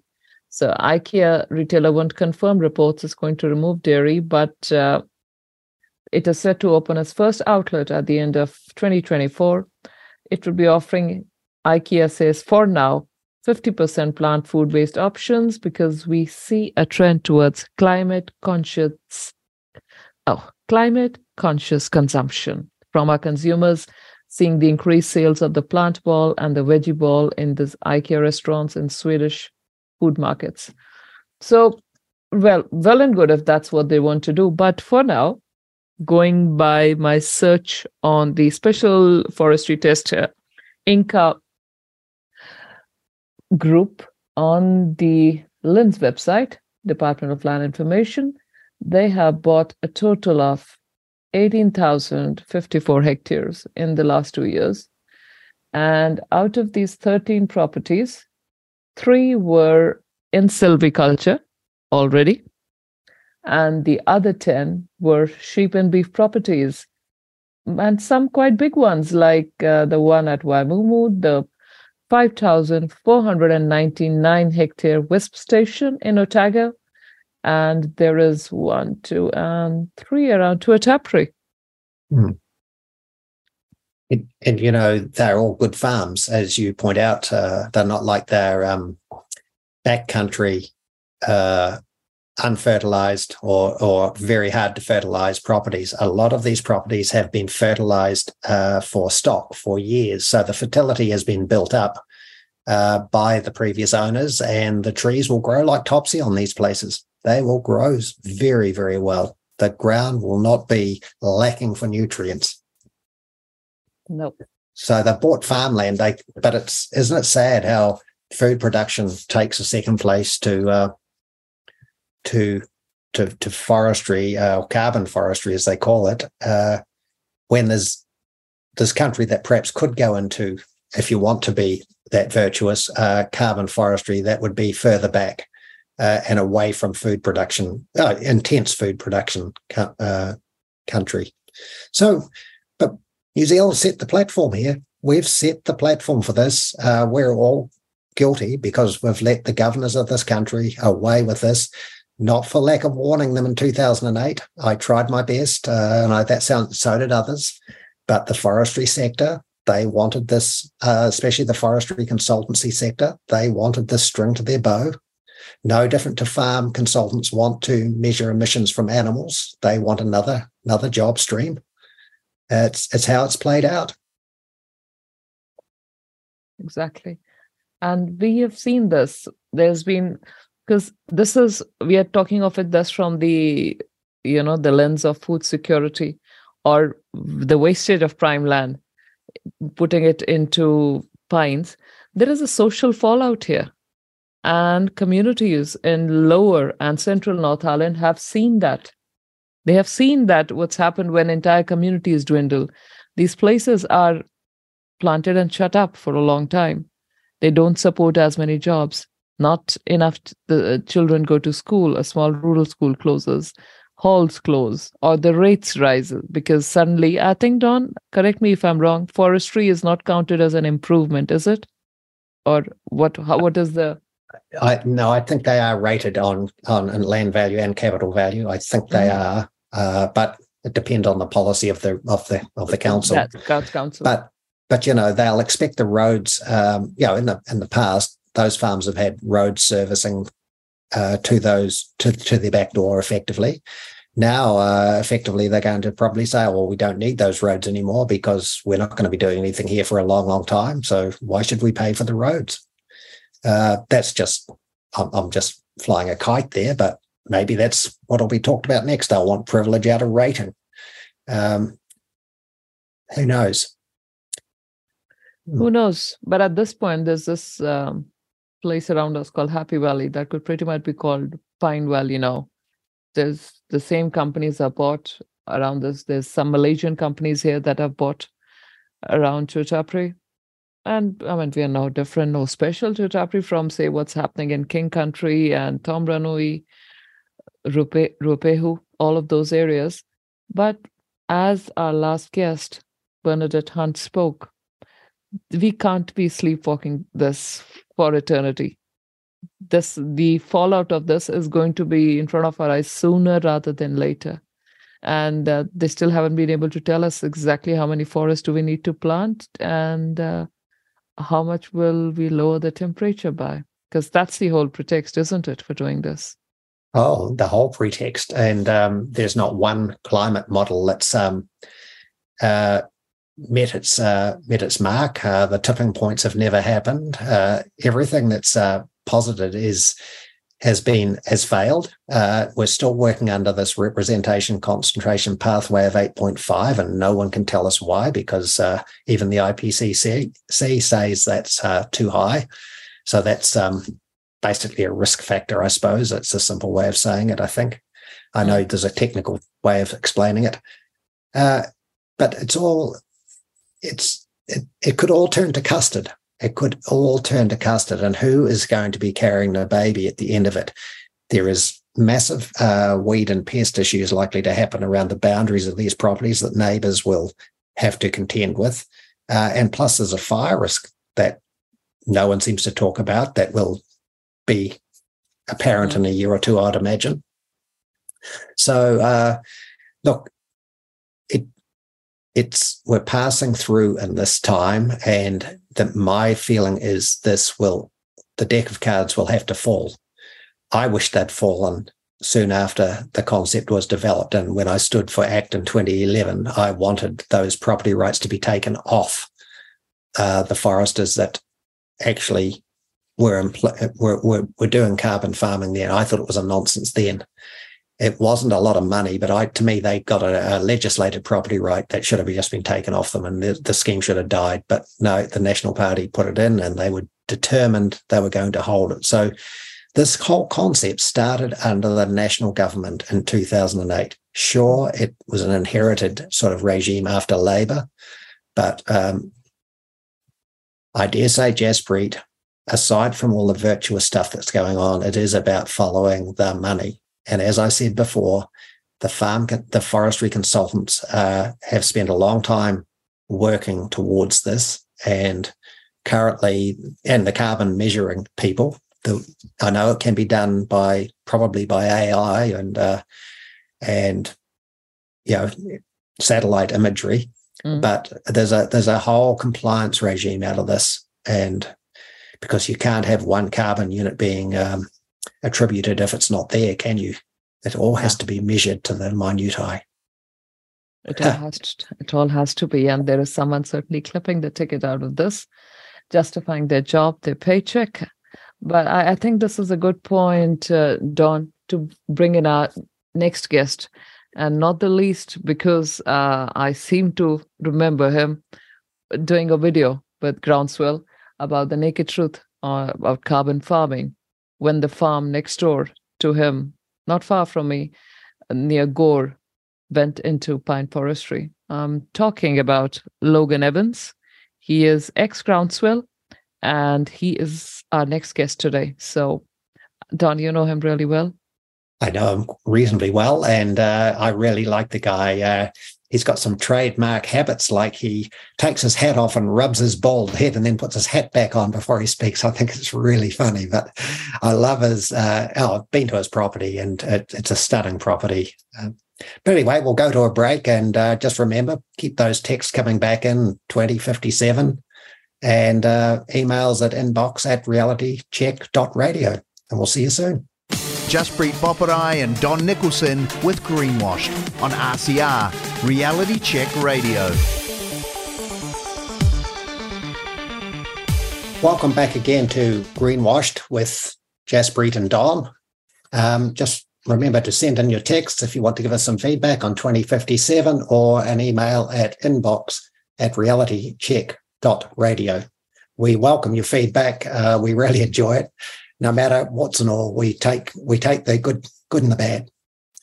So our next guest, time to introduce him. And tucked into the sort of northern side or central part of the Hokanui Hills, where there was a few illicit whiskey stills in days of old, we find Logan Evans, farmer, entrepreneur, really, frontman for the FU and formerly from Groundswell.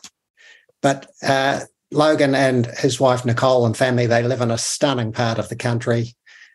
Beautiful house, great vista. Logan, welcome to Greenwashed. And, you know, I think we should start at the beginning. You were brought up in the same area, or have you moved there over time and with your families, or was that where you were born? G'day, Don and Jaspreet. Thanks for having me on. Me and my family, I grew up down by Edendale by the dairy factory. So we were on a sheep and beef farm down there growing up. Me and obviously mum and dad and my two sisters. So we moved up to about 20 k's west of Gore here about the year 2000. So we've been lucky enough to be farming here in these hills since then. And we're pretty fortunate to be farming in this part of the country. It's a great place to be. Yeah. So you're farming about 20,000, 25,000 stock units, I gather. Is that what it is? You've obviously been listening, Don. Yeah, about 20 and a half. Yeah. So we're did my homework. Otamita Valley, in fact, is what your address is, and Mount Peel is the name of your farm.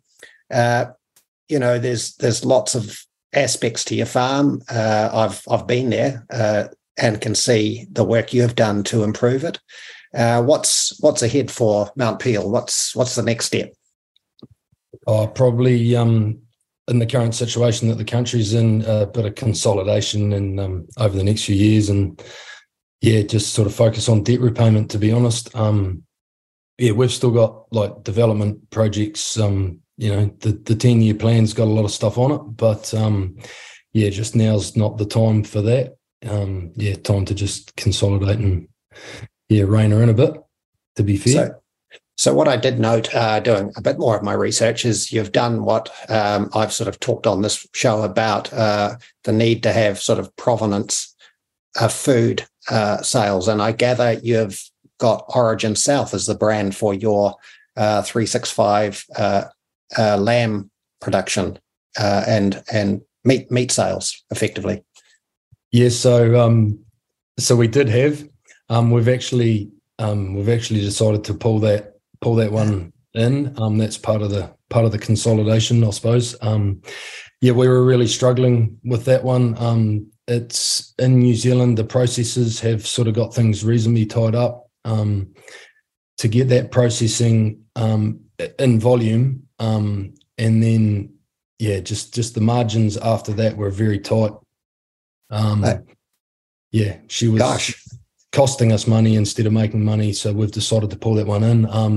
The only way we could see forward was if we could process ourselves, but when we were trying to do a unit load every fortnight, so 550 lambs every fortnight, and the logistics around getting to that scale was the issue, really. Interesting, because I was really hoping that was going to be a very good news story there, because that's what I think a lot more farmers should do. And but I do understand, and that's a good point to make to our listeners, that farming is fickle. And if you're in a climate that is variable, from dry to wet to dry, you can't just guarantee you're going to be putting out that unit load a fortnight or a week. It's not that easy to get everything going like peas in a pod, you might say. So going back a bit further, though, I'd like to talk about a little bit of your career leading up to your being chairman of the Southern Field Days. I mean, that's a pretty big deal. What made you sort of work into that job? You come through Young Farmers, I think. Is that right? Yeah. So just a member of Young Farmers, and then I think they invited me along to the Southern Field Days Committee because we had a couple of reasonable trucks and tractor trailers and stuff for getting working bees, getting things happening there. So I got invited on the committee. Geez, I suppose I was probably 20 or 22. And I suppose just made my way up through the ranks slowly, and I suppose they thought I had it in me to have a crack at chairman. So yeah, but really being chairman, I had a really good secretary. Sharon Patterson was a very efficient lady. She knows how to get jobs done. And then the whole committee there, there's 20, 25 of them, and every one of those people on that committee, they're assigned their jobs, and they do them. The only time the chairman ever gets really annoyed is when something's not going to plan. And yeah. And I suppose you're really just what do you call it? You're just putting out fires during the event, dealing with a site that isn't working here, or someone's got an issue there, and yeah. But that was actually quite enjoyable once you get your head around it, and yeah. But it was also quite refreshing to come home and deal with a mob of sheep that don't speak back, and generally if one misbehaves, you can catch it with your dogs and put it where it's meant to be, but. Yeah, farmers like that, don't they? That solitude. Farming is a good place to find solitude and reflect on things that perhaps aren't going so well. So, I mean, that is a big deal. It's the second largest field days in the country, I gather, and the things that can go wrong are like strong winds. I recall created havoc one time, and then perhaps wet another times, but. I've been there a few times, and I'd have to say it's been commendable, the way it's been organised and the setting out of the whole, the lanes and the regime that you walk around. It's all fantastic. So, yeah, great to you at the time and your successors and your predecessors, actually. They've done a great job putting up an event for Southland.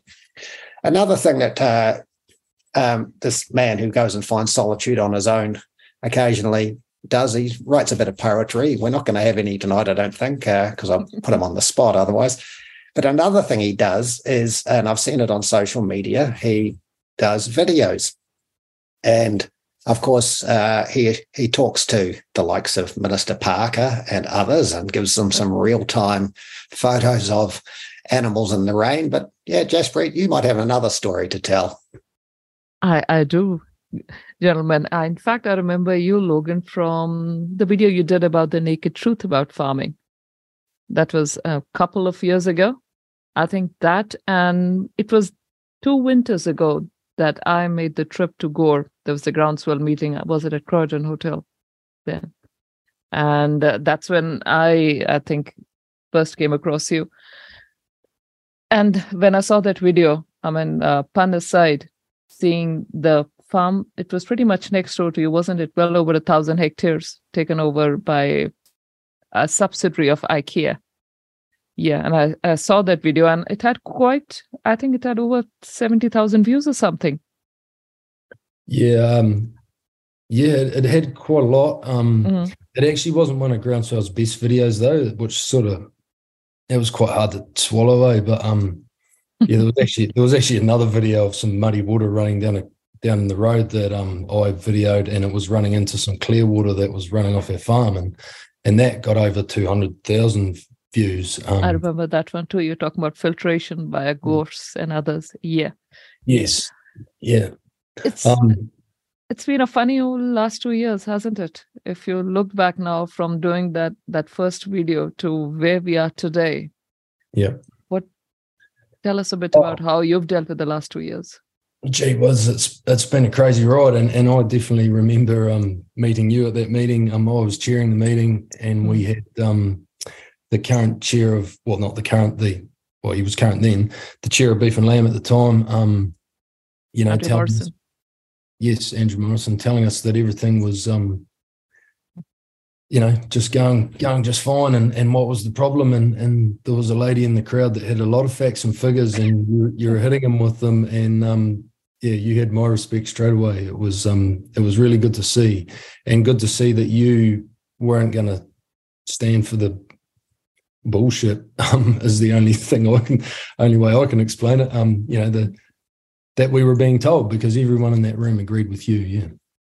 Yeah, I should say I was really surprised to get the support there at that point, because one doesn't really go to these places expecting to speak, or I was hesitatingly sort of finding my feet at that point. But as we've gone down and as time has shown, there's certainly a lot of factors beyond the farm gate that are affecting us, headwinds coming our way. How would you state is the state of farming today? What has changed? Oh, gee whiz. It's, to me, it's probably not what's changed right now. But I suppose those of us who know, we know what's coming. Like the National Policy Statement for Indigenous Biodiversity, that pretty much encompasses well over 80% of our property here. And even the wording of this, is it legislation yet? I don't know if you call it legislation, but the wording of it, it basically means they can interpret it whichever way they like. When you get down to the words of whether native flora or fauna is present or may have ever been present, that's a pretty scary thing to write in legislation, because that's down to interpretation, isn't it? It is completely down to interpretation, and yet then we have places like Hazeldean in the Hazeldean Station in the Waitaki Basin, where it is known to be the last homeland of a rarest native fish, the lowland longjaw, and it was planted in pines, and suddenly it doesn't matter. So it seems to be that indigenous biodiversity is, they pick and choose when they're going to map certain areas, and otherwise, we just follow the money, don't we? Yeah, absolutely. Yes. Hypocrisy knows no bounds, does it? And, that's the problem. Did the farm, I think it was called Coneburn, if I'm not mistaken, is it now planted in trees totally, or what did happen there in the end? So they're spraying the dots. It's sprayed with dots all over it at the moment. They've sprayed right up to my boundary fence and almost underneath it. So I'm yet to have that conversation with the contractor, but it's going in trees. Yeah. So the double standards that Jaspreet's just highlighted, for me, come down to the sanctity of the property right. And if we're going to have rules and regulations that are just too oppressive and too restrictive, what's the upshot? You just have to break the rules, don't you? That's the problem. Yeah, I've always been taught that rules are made to be broken, but yeah. Well, if you can't, it's a bit like the grazing rules in South, and if you can't abide by them, people with a clipboard and a pen need to be told they're just not workable, and that was a mantra of the groundswell regime, is to get rid of unworkable regulations, and just say no. And I think you'd be still on the same side as Groundswell, even though you've moved on. I don't think you bear any malice to Groundswell. They're doing a good job. But as you said, changes are coming, and society doesn't seem to want to talk about them. In fact, those of us that do are conspiracy theorists. But funnily, all the stuff we know about is written and documented and being in play, but we're conspiracy theorists. How do you think we can get the unsubtle message across? Because the emphasis that I'm putting on it is more than most would do. Most people pretend it's not happening and they just bury it along at the ground level. Bringing it out and seeing the cold, hard light of day is going to take a few people to stand up in the farming fraternity. Do you think it's going to happen anytime soon? I'm not pinning my hopes on it. To be honest, these people in these positions, they don't seem to be accountable for their actions. It's almost like you move in there and you get institutionalized and you can't speak out against it. Would that be a fair comment? I don't know what happens, to be honest, because when these guys are told this stuff, they just completely glaze over. I turned myself into the local conspiracy theorist at a beef and lamb meeting in Gore when I basically let Andrew Morrison know that this could be coming from some sort of global agenda, and he he pretty much just called me a conspiracy theorist and said if people choose to believe in these conspiracy theories, that's up to them. But the problem is that the conspiracy theories are making so much more sense than the bullshit that has been being pushed on our ag sector. We learned all of the stuff in fifth form science, especially around greenhouse gas emissions. I'm talking here. Like none of this stuff makes logical sense, but yet they're still trying to push it at us, and it's laughable, really. I just honestly, I've got to the point where, I don't know. I probably shouldn't say, are these guys stupid? But how can they not see it? It's really frustrating when you're sitting there. I've come from a frustrated farmer who wanted to join Groundswell to fight these unworkable regulations. Then I realised, because it's so easy to see through that it's more than just unworkable regulations. There's actually a narrative being pushed, and but yet they still can't see it. It's frustrating, and I really, to be honest, Don, I don't know how we move forward from here. Our whole governmental system is broken. It's not serving the people of New Zealand, and what would we do as farmers, or what would we do in the private sector if our business wasn't working because of a broken system? Would we leave it broken and would we watch our business fail? Or would we go, hey, shit, let's find a system that works. Let's find a system that works for our business. So let's find a system that works for the people of New Zealand. Because I sure as hell don't want to sit here and watch my children be brought up in a country that is going backwards at the rate of knots that this country currently is. We're passing a huge debt on to them, and it's like, I'm probably going on about this a bit much, but it's like I always bring this back to running a business. And if you're running a business, running a farm, you've got to look after your good stock. You've got to make sure they perform, and if they perform, you can look after your poor ones. Well, that was probably a really bad choice of words. I think we should cut that. But if you're running a business or a farm, should I repeat that? No, I get it. I get what you're saying, and it doesn't make any sense. That farm next door to you at Waimumu, that Inca, I think that's the name of the company that's a partner of IKEA, bought it. They have proceeded from that point. They bought over a dozen properties across New Zealand, but there is 3 pretty much next door to me, 5 kilometers as the crow flies, 3 of them just around to Tapri. Really? And then we have people who are so greenwashed that they walk into IKEA and they think they're buying something sustainable.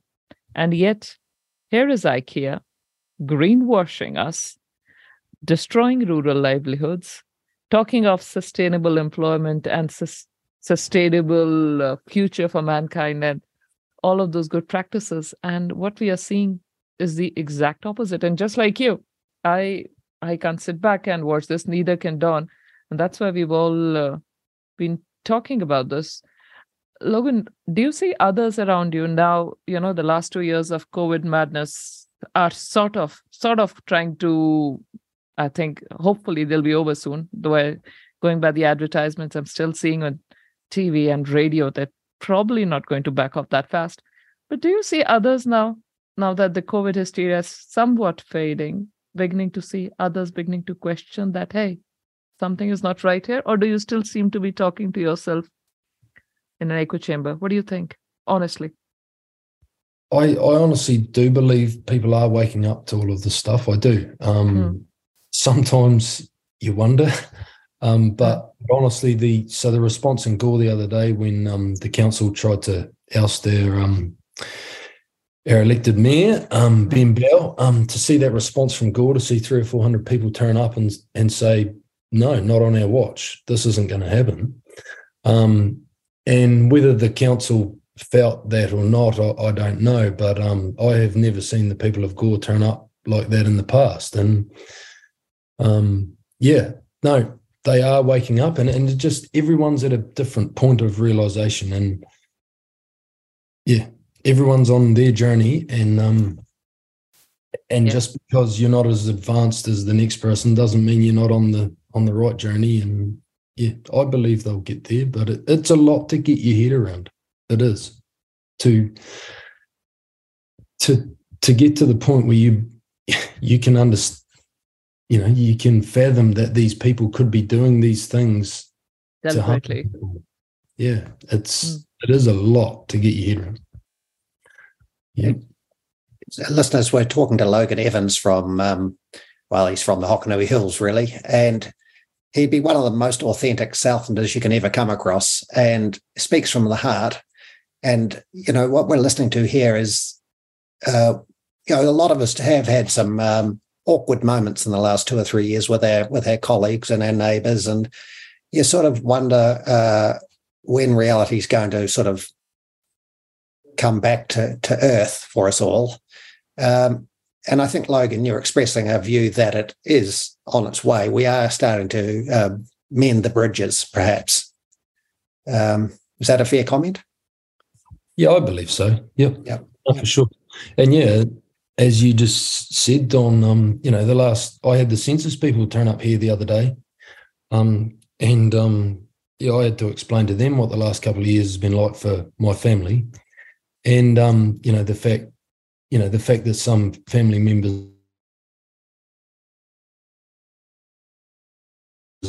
and, they strongly disagree with it. And it's really hard. We used to spend a lot of time with these people and now you don't feel welcome.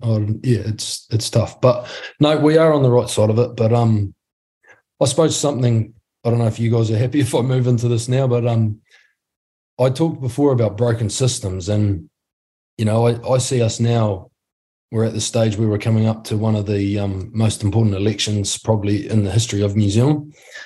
Mm-hmm. But I've spent a lot of time thinking about how we can sort this as a country, and the issue is so many of these political parties, no matter which one you back, it's like a horse race. But they've all got common ownership. So a lot of these political parties in behind the scenes have got similar ownership or similar people behind the scenes. So we're working in a system that's broken. And how do we as a country succeed when we're working in that broken system? We can't. So one of the people I've been fortunate enough to meet, and it was probably through my involvement with Groundswell, was Christopher Wingate. I believe you have heard of him, Don. I don't know how much you've had to do with him. Yeah, no, nothing really at this point, but I do know of him. Yep. So myself and Chris had similar views of what's happening in New Zealand. He said to me, I'm going to start a political party. And I said, oh, geez, Chris, I think you're nuts. But you go ahead and I'll do my FU thing with my FU mates and we'll catch up. But he came back to me a few months later and said, I've sorted it. We don't need a political party. We just need a project. And he's called it the Fourth Hand Project. So what the Fourth Hand Project talks about is creating leadership, accountability law. So if I ask anyone in the country, should the leaders of our country be accountable for their actions? They would say yes. The leaders should be accountable for their actions. But how do we do that? We can't. We have no way to hold these leaders accountable for their actions. So I'm not the brains behind this. I've just been, I suppose, the test case that Chris rings up and says, hey, Logan, I've come up with this. What do you reckon? But basically, he's talking about creating another court that if the leaders of the country, if somebody believes they're not acting in the best interests of the people, they get pulled into this court. It's trial by jury. And if you're found to not be serving the people of New Zealand, you're not in trouble with the law. You just have to stand down from you get 30 days to fix that problem for a start. And if that doesn't happen, you are asked to stand down from your job.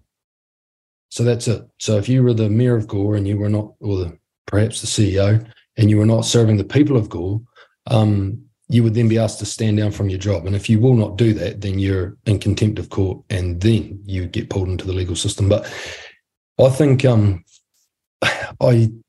honestly don't believe that our country has a future unless we can move into something like direct democracy or bring something like this in. And it'd be really interesting to hear what people think of Christopher Wingate and his idea. Yeah. Mm-hmm. Well, it's interesting. I think what I heard you say earlier in that piece was that the system's broken. It's yes minister like in Wellington. Doesn't matter who the political party is in power. The same bureaucrats pull all the strings, etc. And that's probably right.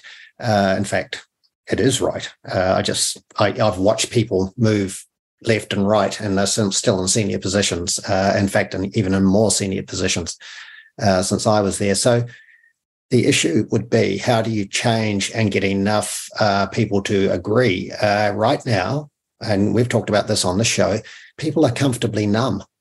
They need the big wake-up call. What will it be? We think it's probably going to have to be a recession. But, we spoke to Professor Ian Plimer last week. He talked about a recession or a war could pull this into line.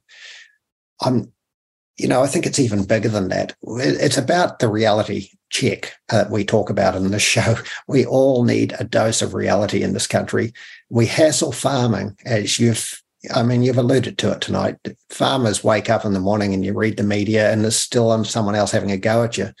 But there is not much else in New Zealand paying the bills. I know that sounds arrogant, but there isn't much else.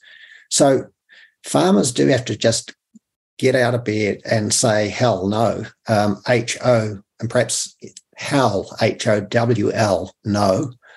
And as Groundswell did, just say no to more and more stuff. It doesn't fix the political problem. So this is a big statement. Doesn't fix the political system. We've got the Westminster system in New Zealand. I think you'd have a massive battle trying to break it.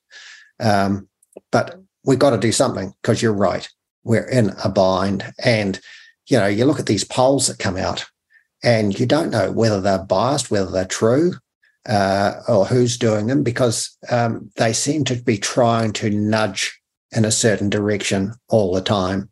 And I've got a view that political polls shouldn't be allowed in the last 6 months prior to an election. They just shouldn't, because they do play games with people's minds. I don't know. It's a big story, Logan, and you've done well to sort of broach the subject, because it's not easy to do. And Don, you've said in the past that there's, I think in those exact words, that there's hardly a tissue paper between National and Labour right now in terms of policy. So there's the obvious quandary. You go from, do we go out of the frying pan into the fire? Where are we heading? I think there was a couple more tissue papers put in last week with the budget, but yeah, still not a big chunk of them. But yeah, anyway, we'll see how it plays out. And really, Logan, all power to your arm. I know, as I said, you're the voice of authenticity. There's a few of you around the Gore area that speak out and have your say, and it's about being brave enough to say it. That's the key. Never feel that you're not good enough. And I take my hat off to you, Logan, and your family, the way you stand tall on issues that you believe in. I wish more and more people would do it. So, I know half an hour's gone very quickly, but we may have you back on in the future. But in the meantime, enjoy the rest of winter in the south. I hope you get a bit of time to yourselves over the winter, and we'll catch you back here some other time in the future. Thanks, Logan. And thanks very much for having me, guys. It's been Thank great. you so much, Logan. And as Don said, I can just reiterate, you have my complete respect, especially as one of the voices, male voices during the parliamentary protests and other things. It was very hard to do that, but you were there, staunch, as were quite a few other Southern men. So thank you. And thank you for coming on today. No worries. We've got a pretty strong group down here, and it's great to, we've made some lifelong friends, and even the two of you, it's been brilliant to get to know you. And yep, it's, although what do they say? Out of out of hard times. I don't know what they say, but you know what I mean. Yep. It has a silver lining, doesn't it? Yeah. Yes, that's what I'm trying to say. Thank you so much. Cheers, guys. Cheers. You've heard the words open, fair, both sides of the story. It's easy to say them, but practicing them often seems like a bridge too far. New Zealand, it's time for a reality check. RCR, Reality Check Radio. Rational discussion, common sense, and open debate for real. With me, Paul Brennan. You know, you just can't make this stuff up. You couldn't write the script. Veteran broadcaster Peter Williams. Where is the evidence they actually make a difference? It turns out that was a very fair question to ask. Taking on the mainstream, Chantel Baker. Mainstream media, as usual, in their little perch. The man who cares so much and whose background is for real, Rodney Hyde. The doctors don't believe them. They can't get ACC. They can't work. They're told it's all in their head. Along with a raft of contributors to inform, entertain, and bring the truth back to New Zealand media. It's time for a reality check, all right. RCR, Reality Check Radio at www.realitycheck.radio. We've arrived. Welcome back to Greenwashed with me, Jaspreet, and my co-host, Don Nicholson. Thank you for joining us this morning. For listeners, a reminder, our number to text your feedback is 2057. Please drop us a line if you're so inclined at inbox@realitycheck.radio. I hope you enjoyed listening to Logan Evans, a Southland farmer, in the last segment. I certainly did, and I have immense respect for him because he spoke his authenticity, I think, shone through. And over the last couple of years, Logan has always spoken up, and even when it's not been easy. So yes, my sincerest respect for this man. But before we move on to our next segment, and we do have yet another guest today, that's Steve Cranston, ex-farm consultant, a dairy farmer, and now, most recently, a candidate for Democracy NZ.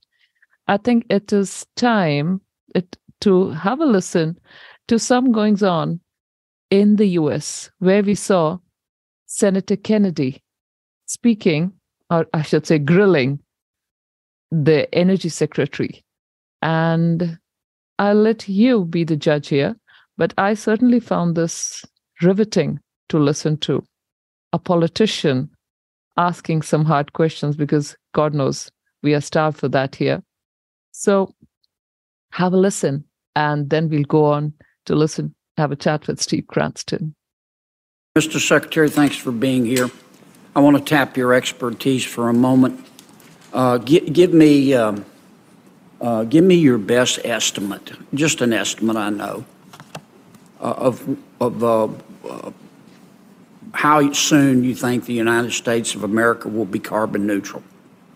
So I think, according to the climate scientists around the world, and certainly the cutting edge scientists that we need to rely on here in the US, we've got to get carbon neutral by 2050. And I'm very comfortable with that target, and I think that's the appropriate target. By 2050. Which is only 27 years. That is not a long time away. And how much will that cost? So the cost that I focus on even more is all the costs that are going to happen if we don't get our act together. How much will it cost to get us carbon neutral? It's going to cost trillions of dollars, and it'll cost tens of trillions of dollars if we don't get our act together. How many trillions? I don't have the estimate or the numbers in front of me. I've seen a variety of different estimates, but it's a large amount. Fundamentally transforming our energy economy is a big deal. Tell me the estimates that you've seen. I don't have those numbers right on hand. So you're advocating that we become carbon neutral, but you don't know how much it's going to cost. So there's an awful lot of estimates out there. It depends on technology improvement and other kinds of things. You're the expert. I know with how much it's going to cost. I know with the certainty of all the experts I've spoken about, it's cheaper to get our act together than it is to not get our act together on climate change. Okay, then tell me the cost versus the cost that if we don't do it. I think it's orders of magnitude different. If we don't get our act together, it's you don't have a cost. You want us to get there, but you can't tell the American taxpayer how much it's going to cost? Is that your testimony? It's going to save us money, and there's a lot of jobs. Well, how do we know if you don't know how much it's going to cost? I'd be happy to pull up the latest numbers that I've seen. How about $50 trillion? Is that right? It's going to cost trillions of dollars. There's no doubt about it. Okay. If we spend trillions of dollars and we achieve, some of your colleagues estimate 50 trillion, and it disappoints me that you're not willing to give the estimates. I hope you're not telling me you have no idea how much it's going to cost. That creates a whole new host of problems.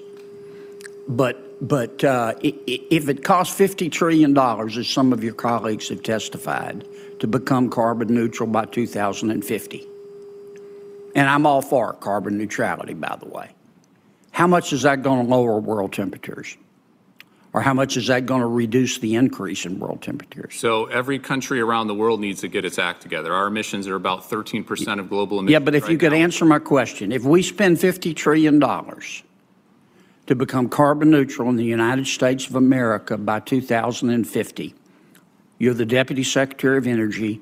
Give me your estimate of how much that is going to reduce world temperatures. So first of all, it's a net cost. It's what benefits we're having from getting our act together and reducing all of those climate benefits. We're seeing. Let me ask again. Maybe I'm not being clear. If we spent $50 trillion to become carbon neutral by 2050 in the United States of America, how much is that going to reduce world temperatures? This is a global problem. So we need to reduce our emissions, and we need to do everything we can. How much, if we do our part, is it going to reduce world temperatures? We're 13% of global emissions. You don't know, do you? You don't know, do you? You can do the math. We need to. You don't know, do you, Mr. Secretary? So we're 13% of global emissions. If you know, why won't you tell me? If we went to zero, that would be 13%. You don't know, do you? You just want us to spend $50 trillion, and you don't have the slightest idea whether it's going to reduce world temperatures. Now, I'm all for carbon neutrality, but you're the Deputy Secretary of the Department of Energy, and you're advocating we spend trillions of dollars to seek carbon neutrality, and you can't, and this isn't your money and my money, it's taxpayer money, and you can't tell me how much it's going to lower world temperatures? Or you won't tell me? You know, but you won't? In my heart of hearts, there is no way the world gets its act together on climate change unless the U.S. leads. Tell me. Well, you get the drift. But it is certainly refreshing to see a politician ask some hard questions. Have a listen to this interview. It's easily available on YouTube. And the person on the receiving end is the Honorable David Turk, the Deputy Secretary for the U.S. Department of Energy. On that note, we'll take a short break and come back in a moment with Greenwashed and have a talk with Steve Cranston.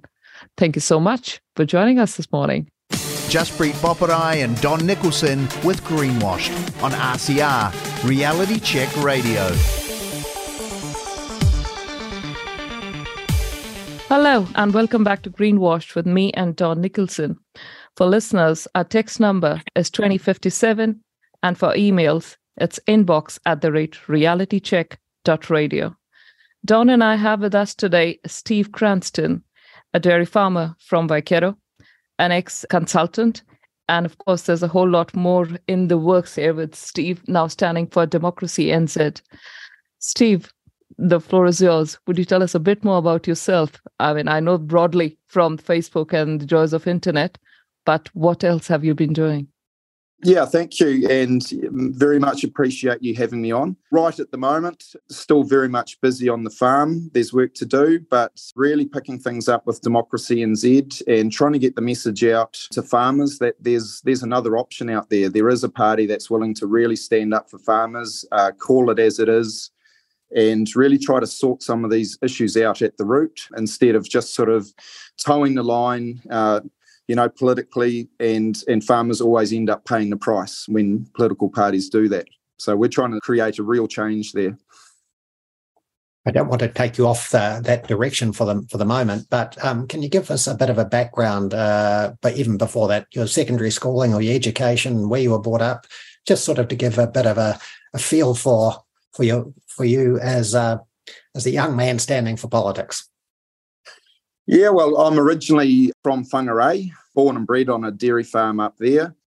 I've sort of moved to, I actually went overseas and did quite a bit of travelling for a number of years, and then came back a bit later and decided I was going to get into agricultural science and become a consultant.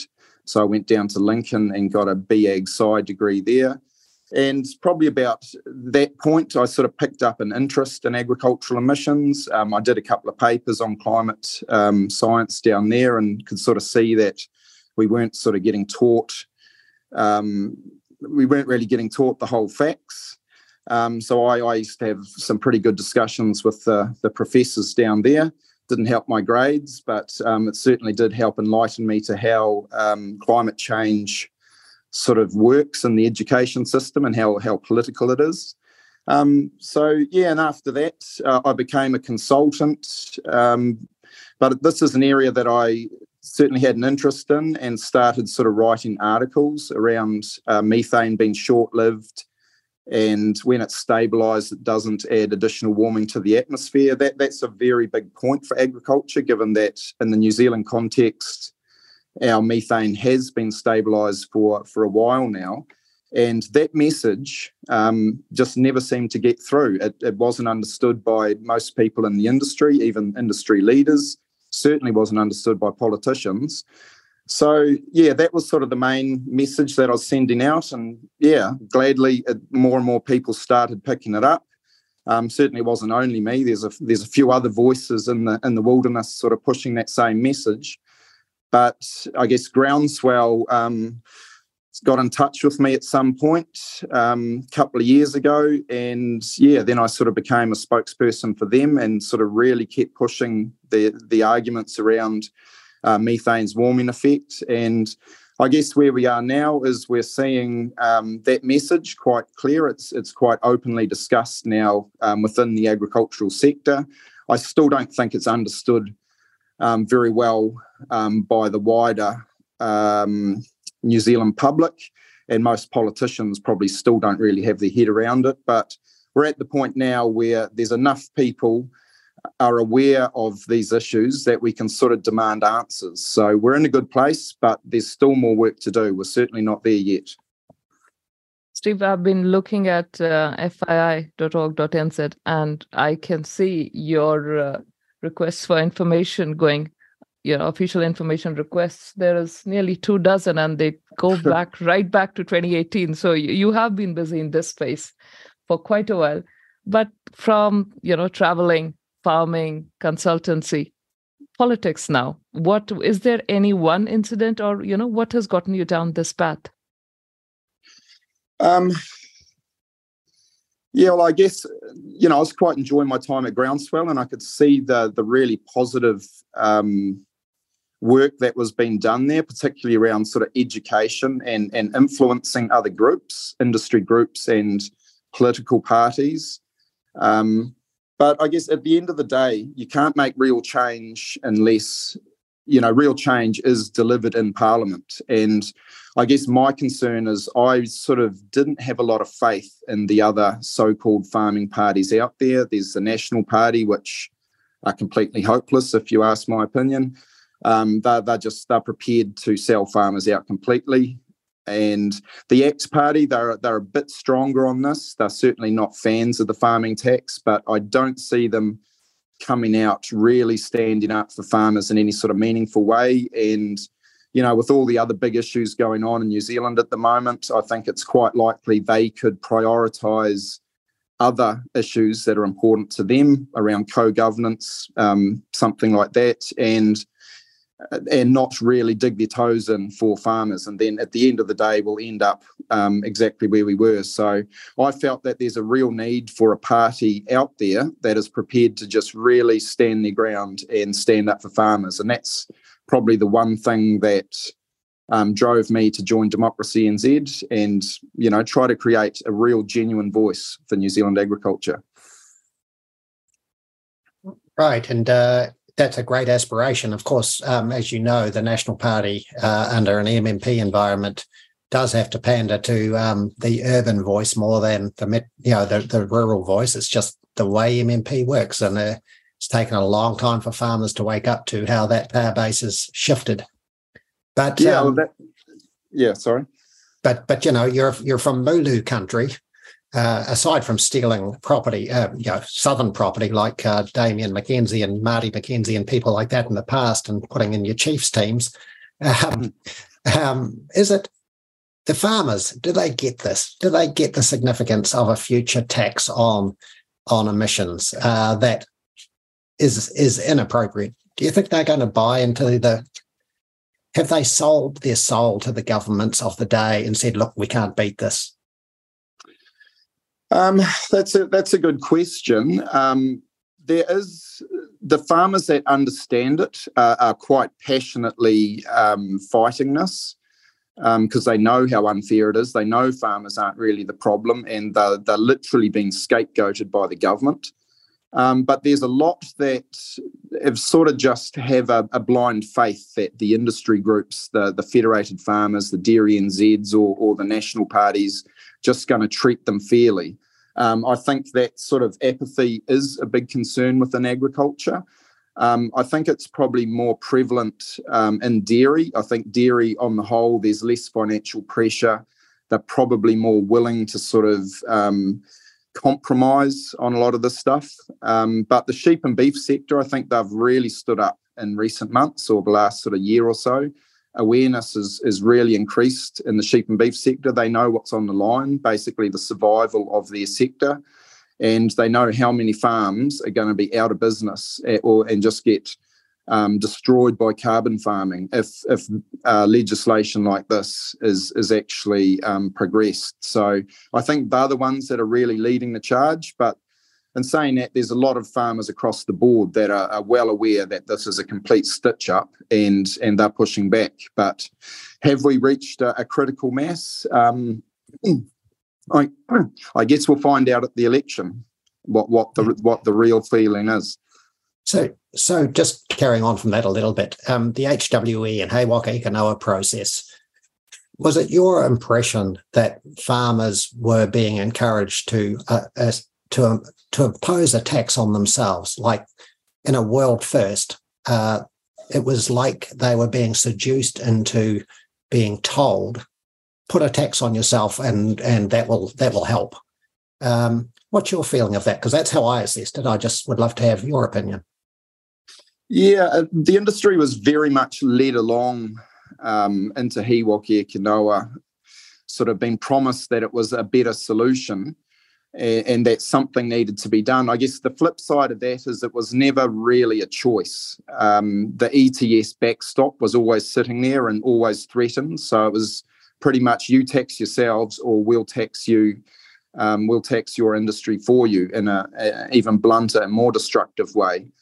So it was never really a choice there. But yeah, going back to how a lot of farmers possibly haven't been pushing back as much as they should have if they understood it. It's the industry groups sort of really went along with it and actually tried to sell the He-Waka-Eke-Noa dream to farmers. And so a lot sort of believe that this would be beneficial or it won't be too harmful. But the more it's progressed, the more sort of facts are actually coming out. And that's why I think pushback has dramatically increased once the information's actually been put out there for farmers to see. And even now, there's still a lot that's kept well under wraps as far as the inner workings of He-Waka-Eke-Noa. Yes. It has not been a transparent process, I can tell you that much. Yeah, that's how I assess it too. But the other thing that sort of grates a little bit at me is it seemed, while it seemed like a nice thing to do, farmers accept the process, accept the cost, accept the transitions. It took all the heat off the politicians. And the only people that need the heat on them are the elected people that are putting this sort of stuff in place. If your elected levy agencies or fed farmers are endorsing something that's a cost on yourself, it doesn't seem the norm for any part of society. I've never known any part of society to say, tax us and we'll be happy. So to me, it took the heat away from the Minister of Agriculture and Minister for Primary Industry. And he was smiling all the way until perhaps it didn't work.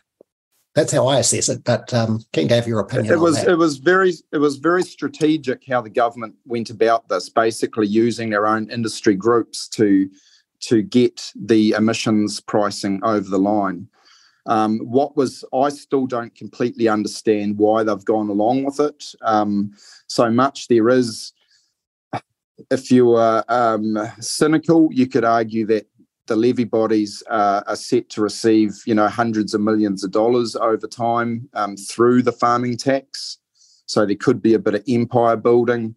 There's, I guess, a lot of people sort of want to get a big tick on their resume for achieving, this would be quite a significant change to the industry. There might be a few individuals that are really believe that would be quite an achievement for them personally, but there's certainly no benefit to the average farmer from taxing farmers. Like, it's absolutely nonsensical, and it's not something that consumers are actually calling for, and that's the big lie that's sort of being talked about at the moment, that we need to be taxing our farmers to maintain market access. That's very much a lie, but that's what farmers have been told to toe the line. Well, that lie has been told since I can remember, even as far back as the late first decade, we were told market access is why you've got to start ticking this emissions box. And of course now, I think, Steve, you're aware of new science, aside from what you talk about the stabilised methane and the short-term effect of methane. There is other science that's come to bear in recent years that clearly shows methane and nitrous oxide are in the real atmosphere completely overshadowed by water vapour and CO2 and have a minuscule, almost immeasurably small effect on warming. And so why 48% is of New Zealand inventory is ascribed to animal agriculture and perhaps some other biogenic emissions, likes of settling ponds and the like, it does seem that appropriation is completely skewed at that point. But moreover, there's another element called global warming potential. Do you want to expand on that? I'll just sort of explain, I guess, the angle that I come from. I've been pretty clear to say that there's no evidence, and this is an actual fact because we've asked the Minister if he can provide any evidence that New Zealand agriculture is warming the planet, and he can't do that. And so that's with one of the OIAs that we sent a while back. So the reason for that basically is methane being short-lived. So if you're not increasing your stock numbers, the emissions stay stable over time, and the methane is decaying at the same rate that it's been emitted. So that's no additional warming. The remaining 20% of agricultural emissions are nitrous oxide. But another part that often gets left out of the equation is the fact that New Zealand agriculture has about 2 million hectares of woody vegetation, and that should be more than enough to offset that nitrous oxide. So when you do that basic equation, no warming from methane, nitrous oxide being offset by on-farm sequestration, you end up with there or thereabouts no additional warming from New Zealand agriculture. So that is the basic argument that I've been making. But yes, on top of that, if you really dig into the science, and this is something that I'd like to do more of and hopefully get this angle out for more discussion during the election, is that the likes of methane and nitrous oxide are really pretty much irrelevant in general, because they're just not, they don't operate at the end of the spectrum that actually adds to the greenhouse gas effect at all. It's just completely dominated by water vapour. And that argument makes a lot of sense. It's not one that's got any traction so far. So you're sort of starting from the bottom to really sort of push or get that discussion going, but it does seem legitimate. And I think that the likes of the Climate Change Commission or the Ministry for the Environment do actually owe an explanation on that. And that's sort of something I'll be looking at doing. I was listening to you, Steve. You're talking about the woody vegetation and sequestration. It's nothing being It seems to me that we've deemed that the almighty pine is the only one that can help us sequester anything, and to hell with any of the fallouts, which are not that great. I see around here where we are in Southland, overseas investors buying up farms, 3 just around us where I am in Western Southland, all by a partner of IKEA. Sheer devastation. And there was a promise in last elections that, 100 days, or was it 90 days after the new parliament was in, they're going to give councils the right to decide where, what, the right tree. Do you guys have any sort of policy on that? And generally your take on what do you see this as, this mass monoculture that's on? Yeah, well, that's probably one of the things that really concerns me is the growth of carbon farming. And it is actually having a devastating effect on a lot of communities. It's really no competition out there at the moment as far as the sheep and beef, hill country sheep and beef competing with carbon farming. There's 5 times more profit basically just planting trees, shutting the gate, not circulating any more money in the economy, not providing any jobs. It's a trend that rural New Zealand just can't continue because, it's just not sustainable. So that is a big one for us. And the approach that we're taking is it's really all driven by the carbon price. I think National's out there sort of tinkering with sort of how many offsets can be that carbon farming can actually offset. But it ultimately comes back to the carbon price. And at the moment, it was up around above $70. It's still $55. It still distorts rural economics. Until you get that carbon price right down, there's always going to be issues as far as how it works economically. So our approach is to link the carbon price to that of our trading partners. And our dominant trading partners are not paying a lot of money in carbon tax whatsoever. So that's going to bring it down well under $20 on the calculations I've done. And once you do that, you bring everything back into alignment. There's no real incentive to go out there and destroy farmland to plant trees. It would be barely economic. So that there, to me, is the best long-term fix, because I don't see, once you put that policy in, keep that carbon price down, quite frankly, I don't see China coming out anytime soon dramatically increasing their carbon price or a lot of these other significant trading partners. So I think that'll take care of that issue for quite some time. Yeah, we'd like to believe that's the way the pricing's going to go, Steve. In fact, I'd love it to go to zero, so all this just falls to bits. Could be a pipe dream. Let's hope it isn't. But I'm now aware that agents in Europe want, like the World Economic Forum and others, want a standardized emissions measurement system, and they want to set a sort of carbon floor price. So some sort of standardized, globalized system. I think that will be a disaster for New Zealand. It's a disaster anyway, but, we're unsubsidized producers. Many of the countries we're dealing with do have multifunctionality payments, environmental grants to keep themselves functioning and profitable. So we're competing on an uneven field before we even start, as we are now, by the way, with our unsubsidized farming systems. Competing with them currently, but add in carbon pricing, and it just adds to another layer of complexity. Have you got an opinion on that? Oh, anything like that which tries to put a floor on the carbon price is going to be an absolute disaster. And yeah, it's just economies just can't sustain that. It's the carbon tax. They've even had to sort of limit the growth of the carbon price now, because the government is well aware that if the carbon price kept increasing like it was, it's just going to absolutely destroy the economy. So it's just a crazy idea that we are taxing energy, taxing food production. It just doesn't make sense to me at all.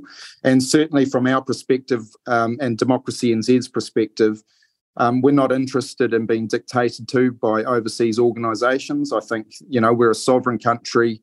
On some, international issues, we do need to play a part and be part of that global community, but we're not interested in being dictated to in these sort of ways. So that would be something we would be absolutely against. On the carbon price in general, there's a strong argument to say that, no carbon price would keep a lot of people happy. I can certainly understand that angle. But the way I look at it, there are things out there around, we believe in adaptation. The climate is very gradually changing. There's certainly no information out there to say extreme weather events or a lot of this sort of more visual or the more costly sort of things that are happening are actually linked to climate change. But there's still a lot of investment that can be made in improved flood management, erosion control, better roading, better bridges. We'd like to see all the climate funds that are raised go to those sort of things, with actual tangible investments that New Zealanders get a benefit from. So if it does turn out to a $15 carbon price and that money is actually put towards improving our infrastructure, that's still money well spent, because it's going to come out of tax dollars either way. So it just seems a good way to tick a box to be part of the international community, but spend that money wisely and actually get a return. So that's the position that we're taking. I'll go to a slightly more a slightly different topic from just rural, Steve. This morning, I saw an article about NZTA, as I'll call it, Waka Kotahi, consulting on bilingual road signs. There is no information yet about what that's going to cost, where it is headed, but that seems to be a priority right now in this country. And you must have seen it, about, these last 2 years have certainly divided us in more ways than one. But this is one of them, this whole sort of cultural wars that have been created. What do you feel? What are your thoughts on this? Do you see this as an issue at all, actually? Well, it's what I believe is the biggest issue is just the overall government waste and the ideology. There's huge amounts of money wasted on these sort of things. And there may be value in, expanding sort of place names and that to give more Maori name recognition. That would be, an individual opinion. But I think what we can all agree on is at this point in time, New Zealand has a lot of issues. We've got a healthcare system that's collapsing. We've got kids that aren't getting taught in school. We've got potholes all over our roads. It's just priorities. We need to be spending money where it's actually needed right now. And when things are going swimmingly and all New Zealanders are in work and, all these other burning issues are not there, then we can start having conversations about some of these other issues. That's sort of the way I see it. So, about 20 years ago, there was a slight trend into on the major, the big green signs that sort of led onto Highway 6 or Highway 1 or something, and you saw Maori names joining with the English names, and that seemed to be appropriate. The signs were big, they were uncluttered, they didn't sort of take your vision away from what you wanted to see, actually. But now it does seem to me, this is a road safety issue, in my opinion, Steve. Maybe it's something that Democracy New Zealand will have to look at, but it's just another one of those things, along with road cone fever. Road cone fever in this country. We just can't seem to get away from this overbearing, over-governance and over-control system. So, you say that Democracy New Zealand would be seeking to get value and put back into health, education, and the likes of policing. How do you think that will fit with potential coalition partners who have a different way of thinking about holding on to their spot? Let's say Democracy New Zealand gets into Parliament and has to work with the National Party. What sort of influence do you think you'd get over them? Well, Yeah, well, that all comes down to the lay of the land after the election, I suppose. And on the last polling that was done, the Maori Party hold the balance of power. So they're obviously going to have an outsized influence, and you're going to see a lot more Maori signs around the place, I suppose, if that happens. But if Democracy NZ, if we bring in sort of 4 or 5 or however many seats, there's a good chance, the way things are at the moment, that we could hold the balance of power, and then we would have significant influence. So that's the hope. That's how we would have the biggest effect. But I guess we agree with, I guess, the overall improvement that National would offer compared to this current government. They've certainly got a long way to go to how we would sort of manage the economy or policy in general. But yeah, we would just be pushing sort of our own key issues really hard and just really digging our toes in on that. You know, the Bill of Rights, standing up for farmers, getting ideology out of education. So yeah, on our key issues that we have campaigned on, we're just going to push those really hard. And yeah, just be realistic. At this election, we'll get certain things across over time. Hopefully that grows and we can have more influence and sort of really get to a point where we're starting to reduce government would be the long-term sort of goal, and get back to people having more say and less sort of top-down governance, which is certainly the way things are heading at the moment. And that is music to my ears, less government. I've often said the most dangerous words in the English language are, I'm from the government and I'm here to help. It has sort of done us a disservice, the number 8 wire mentality, that people can sort things out for themselves. But here, we've seen in the last 3 years, the complete big brother overbearing attitude. And I think it is exemplified in the Resource Management Act and the central planning committees and all of that further push towards centralization. Local democracy seems to be all but a name, just gone completely. Yeah, well, the RMA is deeply concerning. You know, the farm emissions tax has been a passion of mine for a long time, and I can see the damage that's going to do. But there's a number of other changes that are coming in new legislation which could cause equal damage to rural communities. The RMA is definitely one. Some farmers that have had a good read of that would go as far as to say that they would make basically the industry unfarmable if it was actually followed to the letter of the law.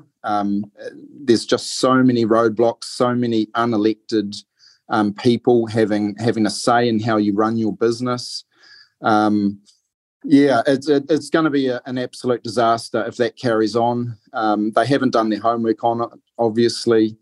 So it needs a complete overhaul. And that's sort of our position at the moment is, you know, just go back to the start and do it properly. And I guess one theme that is probably has been well and truly left out of the current proposal is property rights. We believe if you own land and you're responsible and take care of the environment, you should have the greatest say on how that land is managed. So we want to get back to sort of basing policy on property rights and far less on sort of the government's whims of the day, which seems to be where things are going at the moment. It's interesting because you talk about reduced government, and often posited is the Swiss model of government, where in about the year 2000 they in a referenda decided that they would limit the size of government, and as a percentage of GDP, their debt was the handbrake, and so they've reduced their debt from 20 or almost 39% of their GDP in 2002 to sort of around 18% in 2018. And that has put the handbrake on. That has meant that local cantons have more say in their governance. And it seems to be something that is talked about more and more in New Zealand. I mean, we've had it on this show, so I decided to research a little bit of it. Do you think local government, and secondly, in my time, there's been probably 10 local government reviews. They all seem to sit on the shelves gathering dust. There was some good stuff in some of them. Funding policy reform was key in my assessment. Do you think we've got a massive problem with the unfunded mandates heading from central government to local government?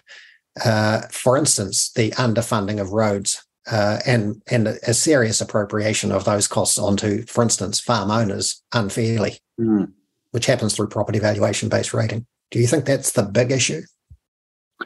Well, the whole governance and bureaucracy is a massive issue. There's just so many layers.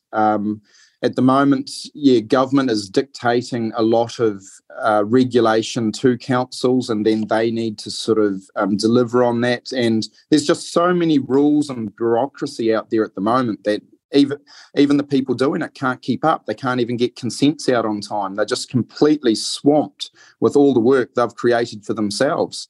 And that the Swiss idea makes a lot of sense. Just it needs to be limited. Like the way it's going at the moment, it's just getting worse and worse and worse, and it's just becoming a massive handbrake on the economy. You can't have so many people in the unproductive economy. Not even unproductive; they're actually making the productive economy less efficient. You know, every regulation, every bureaucrat out there that's telling someone else how to do their job actually slows down the economy.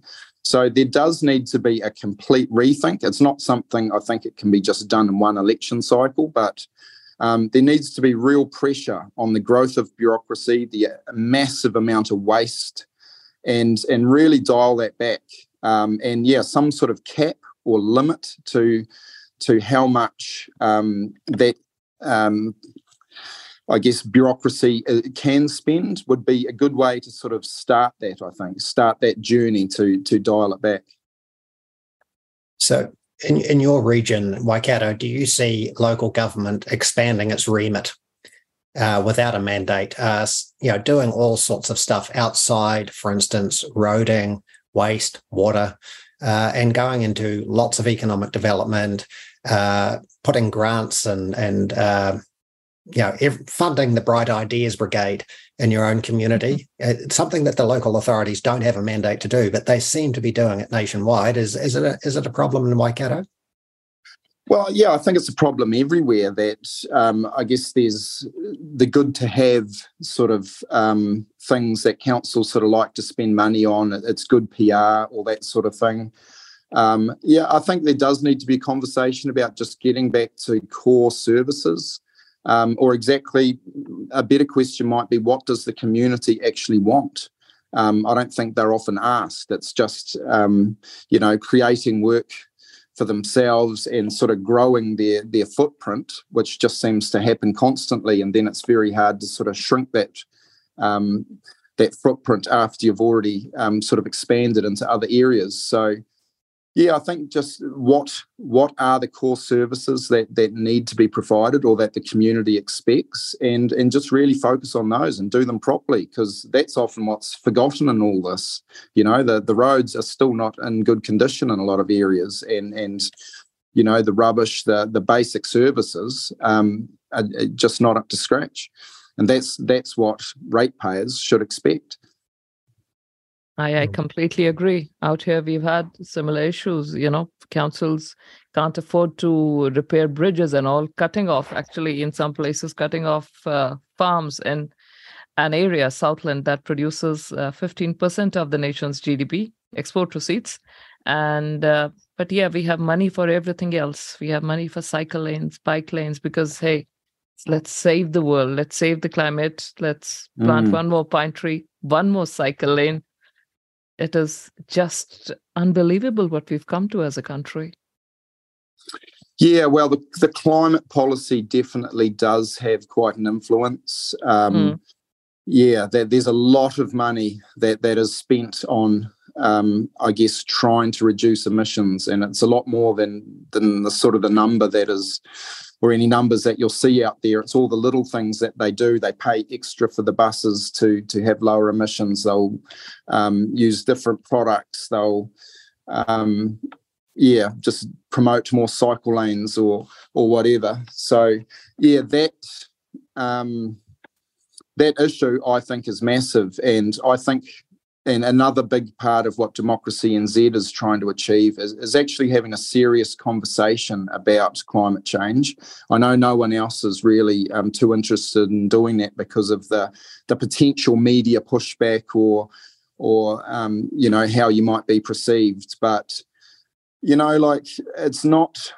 The world isn't going to hell in a handbasket. There's no real evidence of that. We've adapted to the last 1 degree of warming remarkably well. Humans are thriving by every measure, really. Our population's growing, economies are growing, health is improving. So this idea that for some reason, if the world continues to very gradually warm, everything's going to turn into some sort of disaster is just not plausible. So I think we just need to have a genuine conversation about that and stop making panicked decisions around a lot of these policies. We can just keep doing our thing, keep doing what makes sense economically and without hurting our economy. And in time, technology will improve, our understanding of the science will improve, and we can make the appropriate decision at the time. But certainly at the moment, there's enough questions there around climate science and how accurate it is, that this idea of just spending billions upon billions of dollars trying to solve something that we may not have any influence on whatsoever is just absolutely ludicrous to me. And I don't know why so many people are going along with it. It's really concerning stuff as far as I'm concerned. Yeah, it's heartening to hear your output tonight, Steve, because no one else is willing to say the stuff that you've just said. It's all very much standoffish. Don't talk about it. Your leader was on RCR earlier in the week, or late last week, and he was very passionate and sincere with all his answers, as you have been. I know Democracy New Zealand is slowly rolling out candidates around the electorates of the country. Is it the intention that you stand in every electorate? Is that the plan? No, that's not the intention. I believe around 20 candidates is the optimum. And we're really making a big push to get Matt King elected in Northland. I think that's a great opportunity. And if he gets over the line there, he's going to bring a couple of other candidates in with him. But I think we've got a real opportunity to get to the 5% too. And I know that's a big ask for a new party. We're only a number of months old at the end of the day, but we are picking up momentum. More and more people are hearing our message and liking what we've got to say.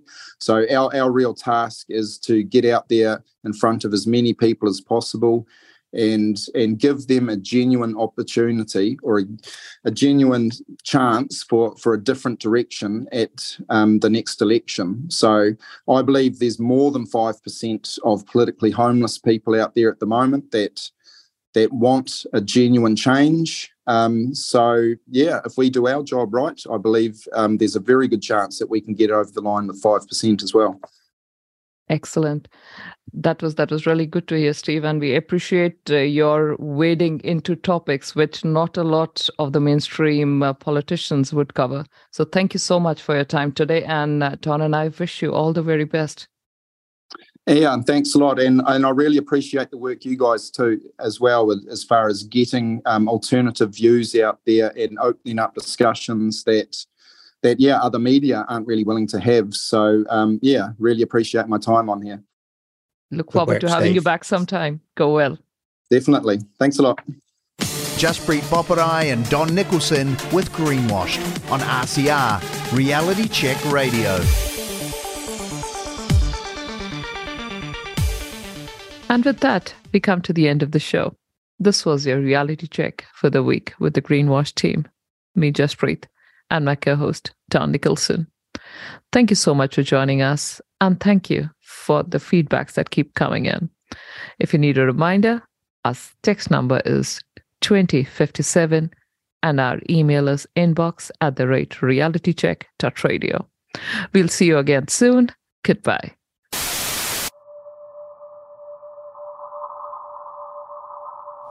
What I want to achieve with RCR is conversation.